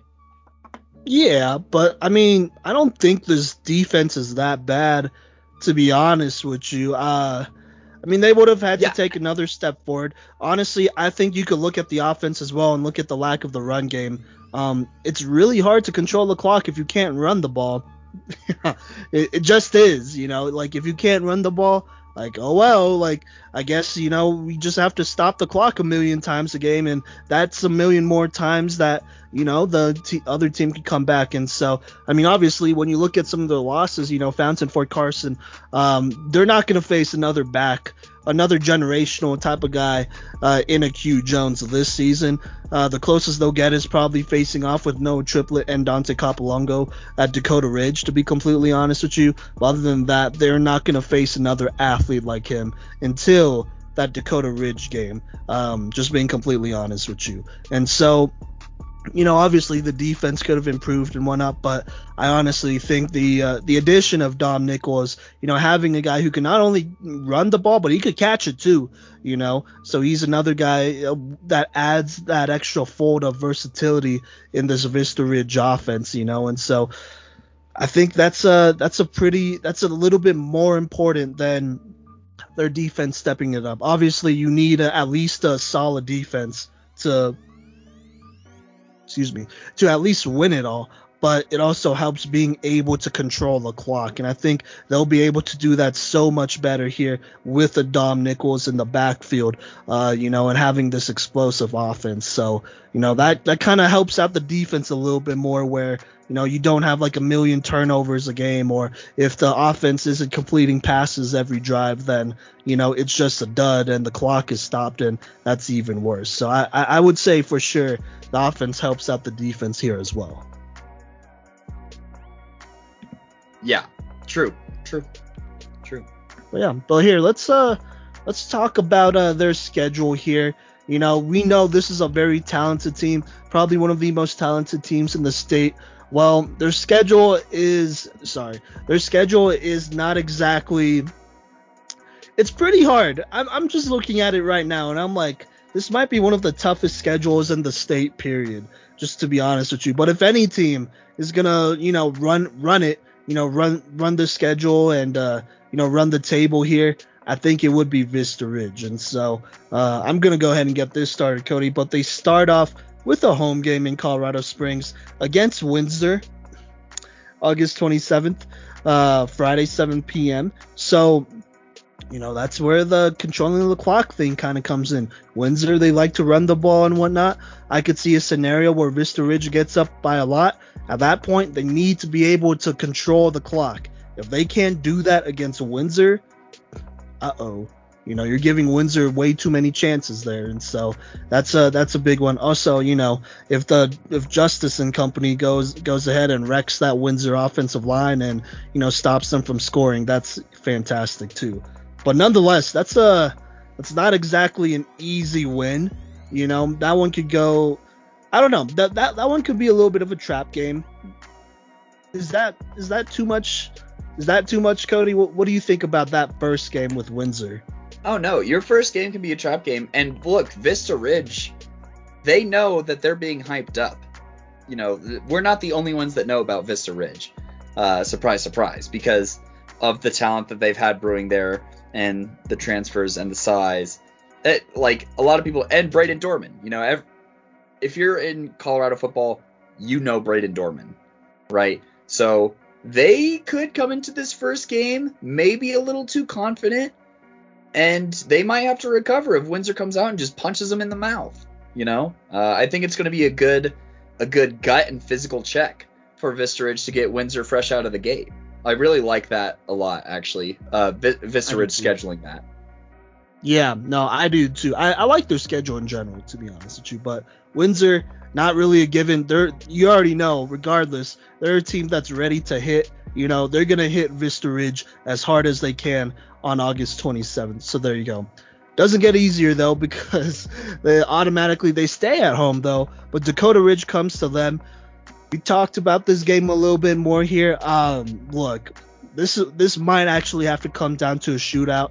But that might not be the only thing. There could be a lot of things that happen in this game, to be honest. It's just super unpredictable because you have so much talent on both sides of the ball. You got to think, is this Vista Ridge line led by Justice? Are they going to be able to get pressure on Adam Graves? Or is this defense going to be able to adjust to the many different adjustments and the multiple offense that Dakota Ridge runs, Because that's that's difficult. If you're not on the same page, Dakota Ridge could get some easy scores on them before they even open up their playbook. And so I don't think that's a game that you want to get away from too much. That'll be more of a test on the defense more than anything, I would say. But also offensively, if you're Braden Dorman and company, you got a pretty solid defense. They're always well coached. that you're going up against, that you got to figure out. And you can't make bad decisions here. This is a game that you need to be on point. So yeah, Cody, we'll just go back and forth, to be honest. I mean, do you have anything to add to that, Cody? I mean, I really don't. Just looking at the schedule in general, they are going to be tested so many times by teams that maybe, either have the talent or they have the coaching or they have the experience. And so for them to run this, they almost have like a postseason schedule to start the season. You know what I'm saying? Between starting off with Windsor and then Dakota Ridge, that is, oh my goodness. that's a huge game, and it may be a preview of the championship, this Dakota Ridge game. So I wouldn't be surprised there. We talked about Pine Creek earlier in this episode too. I'm gonna just kind of jump into there. They're not a team to be taken lightly. They're experienced. They're well coached, and they do not get a break with these first 3 games. And then I think that their schedule kind of lightens up here in the middle. It lightens up quite a bit in the middle. I wouldn't write off Falcon quite yet. I think everyone assumes Vista Ridge should beat him. They definitely should. I don't know, man. I'm just saying, it does come down to ball control and whatnot, and so and playing your best game. They should beat Falcon. I think they will. But also, I definitely see a scenario. You have a new coaching staff over at Falcon, and obviously, this is very well known. Vista Ridge and Falcon share a lot of football players. Justice originally was actually supposed to go to Falcon because he went to Falcon Middle School, and then the Skyview Middle School kids are supposed to go to Vista Ridge. But instead, you have Falcon Middle School kids going to Vista Ridge instead. And so there's definitely a rivalry here. If I'm the Falcon coaching staff, I look at this game and I'm like, yo, if we could even get close within striking distance of this team when all is said and done, that could low-key kind of be a big win when it comes to, all right, which kids could we pull to Falcon or which kids are going to leave for Vista Ridge. And so I wouldn't exactly write that off just yet. So we'll see, not exactly a giveaway. So there you go. But it does get easier, though, after that. Well, we'll see if this Falcon game is or isn't a giveaway. I'm still not convinced on Falcon putting up a fight. I think Justice should have 10 tackles for loss at the end of this game alone. I just don't see anyone on this Falcon line really competing with Justice and AJ at the same time. But, maybe a different motivation. Maybe if the coaching staff adds one more play, to their playbook, their really big playbook, then maybe Falcon can figure something out. But, I think they should get a win here, and then they pretty easily go on a win streak all the way through Air Academy and probably through Montrose, even though it does start to stiffen up here at the end just a little bit. Well, yeah, they played Palmer Ridge as their last game. That's not. Yeah, Montrose, Ponderosa, and then Palmer Ridge. So They start the season against playoff teams. They're ending the season against playoff teams. Contenders at that too. Oh yeah. We, as we've talked about, we didn't talk about Windsor, but we've put some respect on their name throughout this episode. Dakota Ridge is literally in this same segment as one of our favorites to win. Pine Creek we talked about earlier this episode. Montrose we mentioned in the first segment. Ponderosa we referenced in the first segment. And Palmer Ridge we referenced in the last segment. And lots of size. All of these teams are going to test Vista Ridge differently and really test out their versatility and the ways that they want to win. I think that they're going to have to win in a variety of ways against these different teams and these different builds. And if they're able to come out of this, which I think is very possible for them to go undefeated, I see them probably dropping one game, though. Probably dropping one game here. But yeah, I 45-55. 45% that they go undefeated, in my opinion. 55 they don't. It's pretty close. It's not the worst thing if you lose this Dakota Ridge game in week 2. It's not the worst thing if you lose the Palmer Ridge game at the end of the season. It's not great, but those are probably the 2 games that they could lose. But I think that they only lose one of them. I don't think they lose both. Yeah, I'd be a little surprised if they... Not that surprised, but a little surprised if they lost both. But ultimately, though, here's the deal, though. If they go undefeated here, they're they're healthy going into the playoffs. They are more than ready for whatever the playoffs will bring, I would think. If they were to go undefeated, I would definitely pick them to win it all. I'm already doing it right now, but I'd be more sure in my pick for them to win it all, just because, shoot, you do that in the regular season, run the table in the playoffs and whatnot, win it all. I'm gonna be real, man. That's a Joe Burrow-esque season, to be honest with you, playing all these teams, all these challenges, and playing more challenges in the playoffs and then coming out on top. It could be due for a Joe Burrow-esque season. Just dominant all around and playing a bunch of different teams. Like you said, Cody, will challenge you in a bunch of different ways.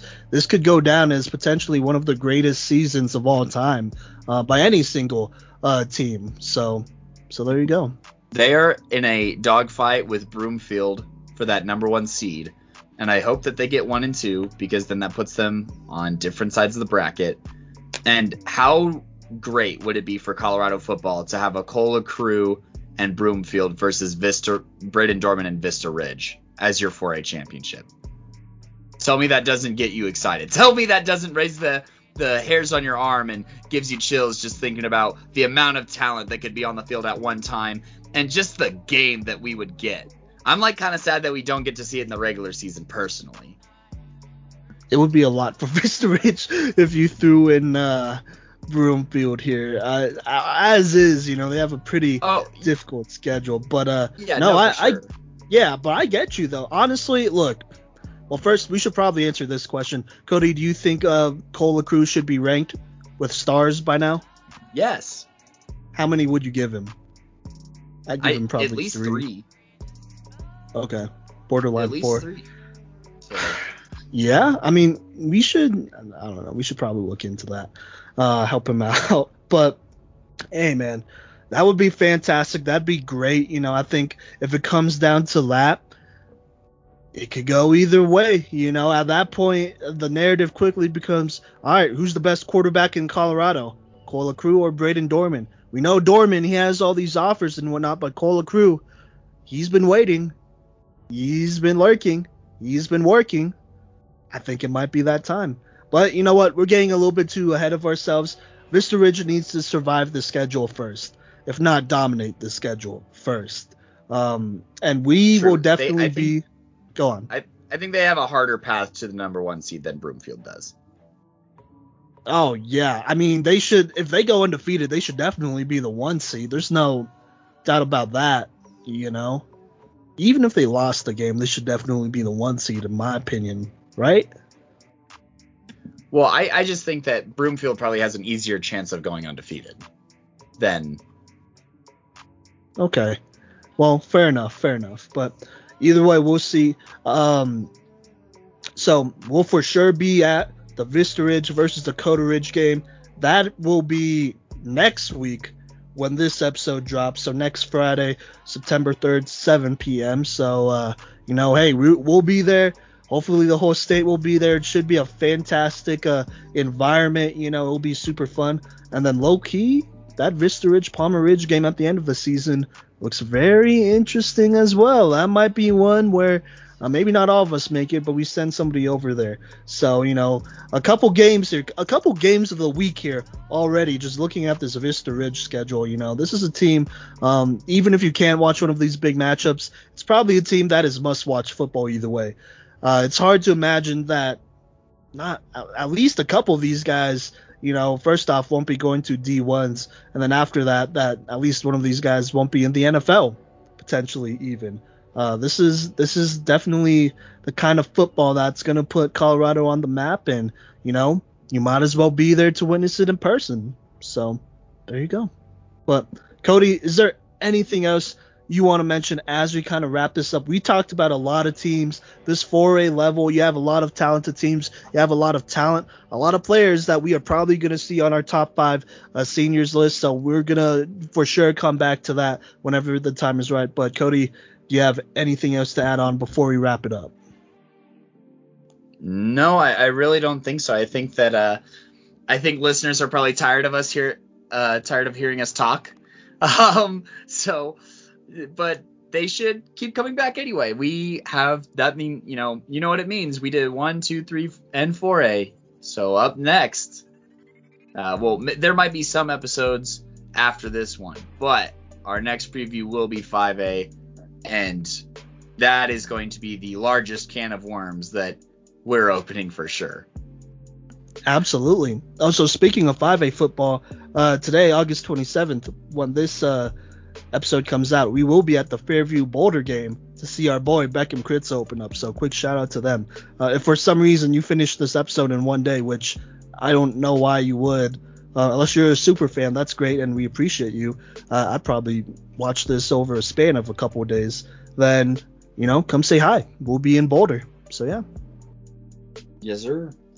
But that does it for episode 60. Right. I'm a little bit, I think I'm more ahead than we are. But that is for episode 60, your 4A football preview. Thank you so much for rocking with us. Make sure that you listen to our 3A, 2A, and 1A previews, as well as the interviews from players of various conferences and, learning a little bit about Colorado football. There's a lot of talent, and we're super excited. We hope you're excited for this upcoming season. Make sure to follow us on TikTok, Instagram, Facebook, and Twitter either at Playmakers Corner or at Playmaker Corner, specifically for Twitter.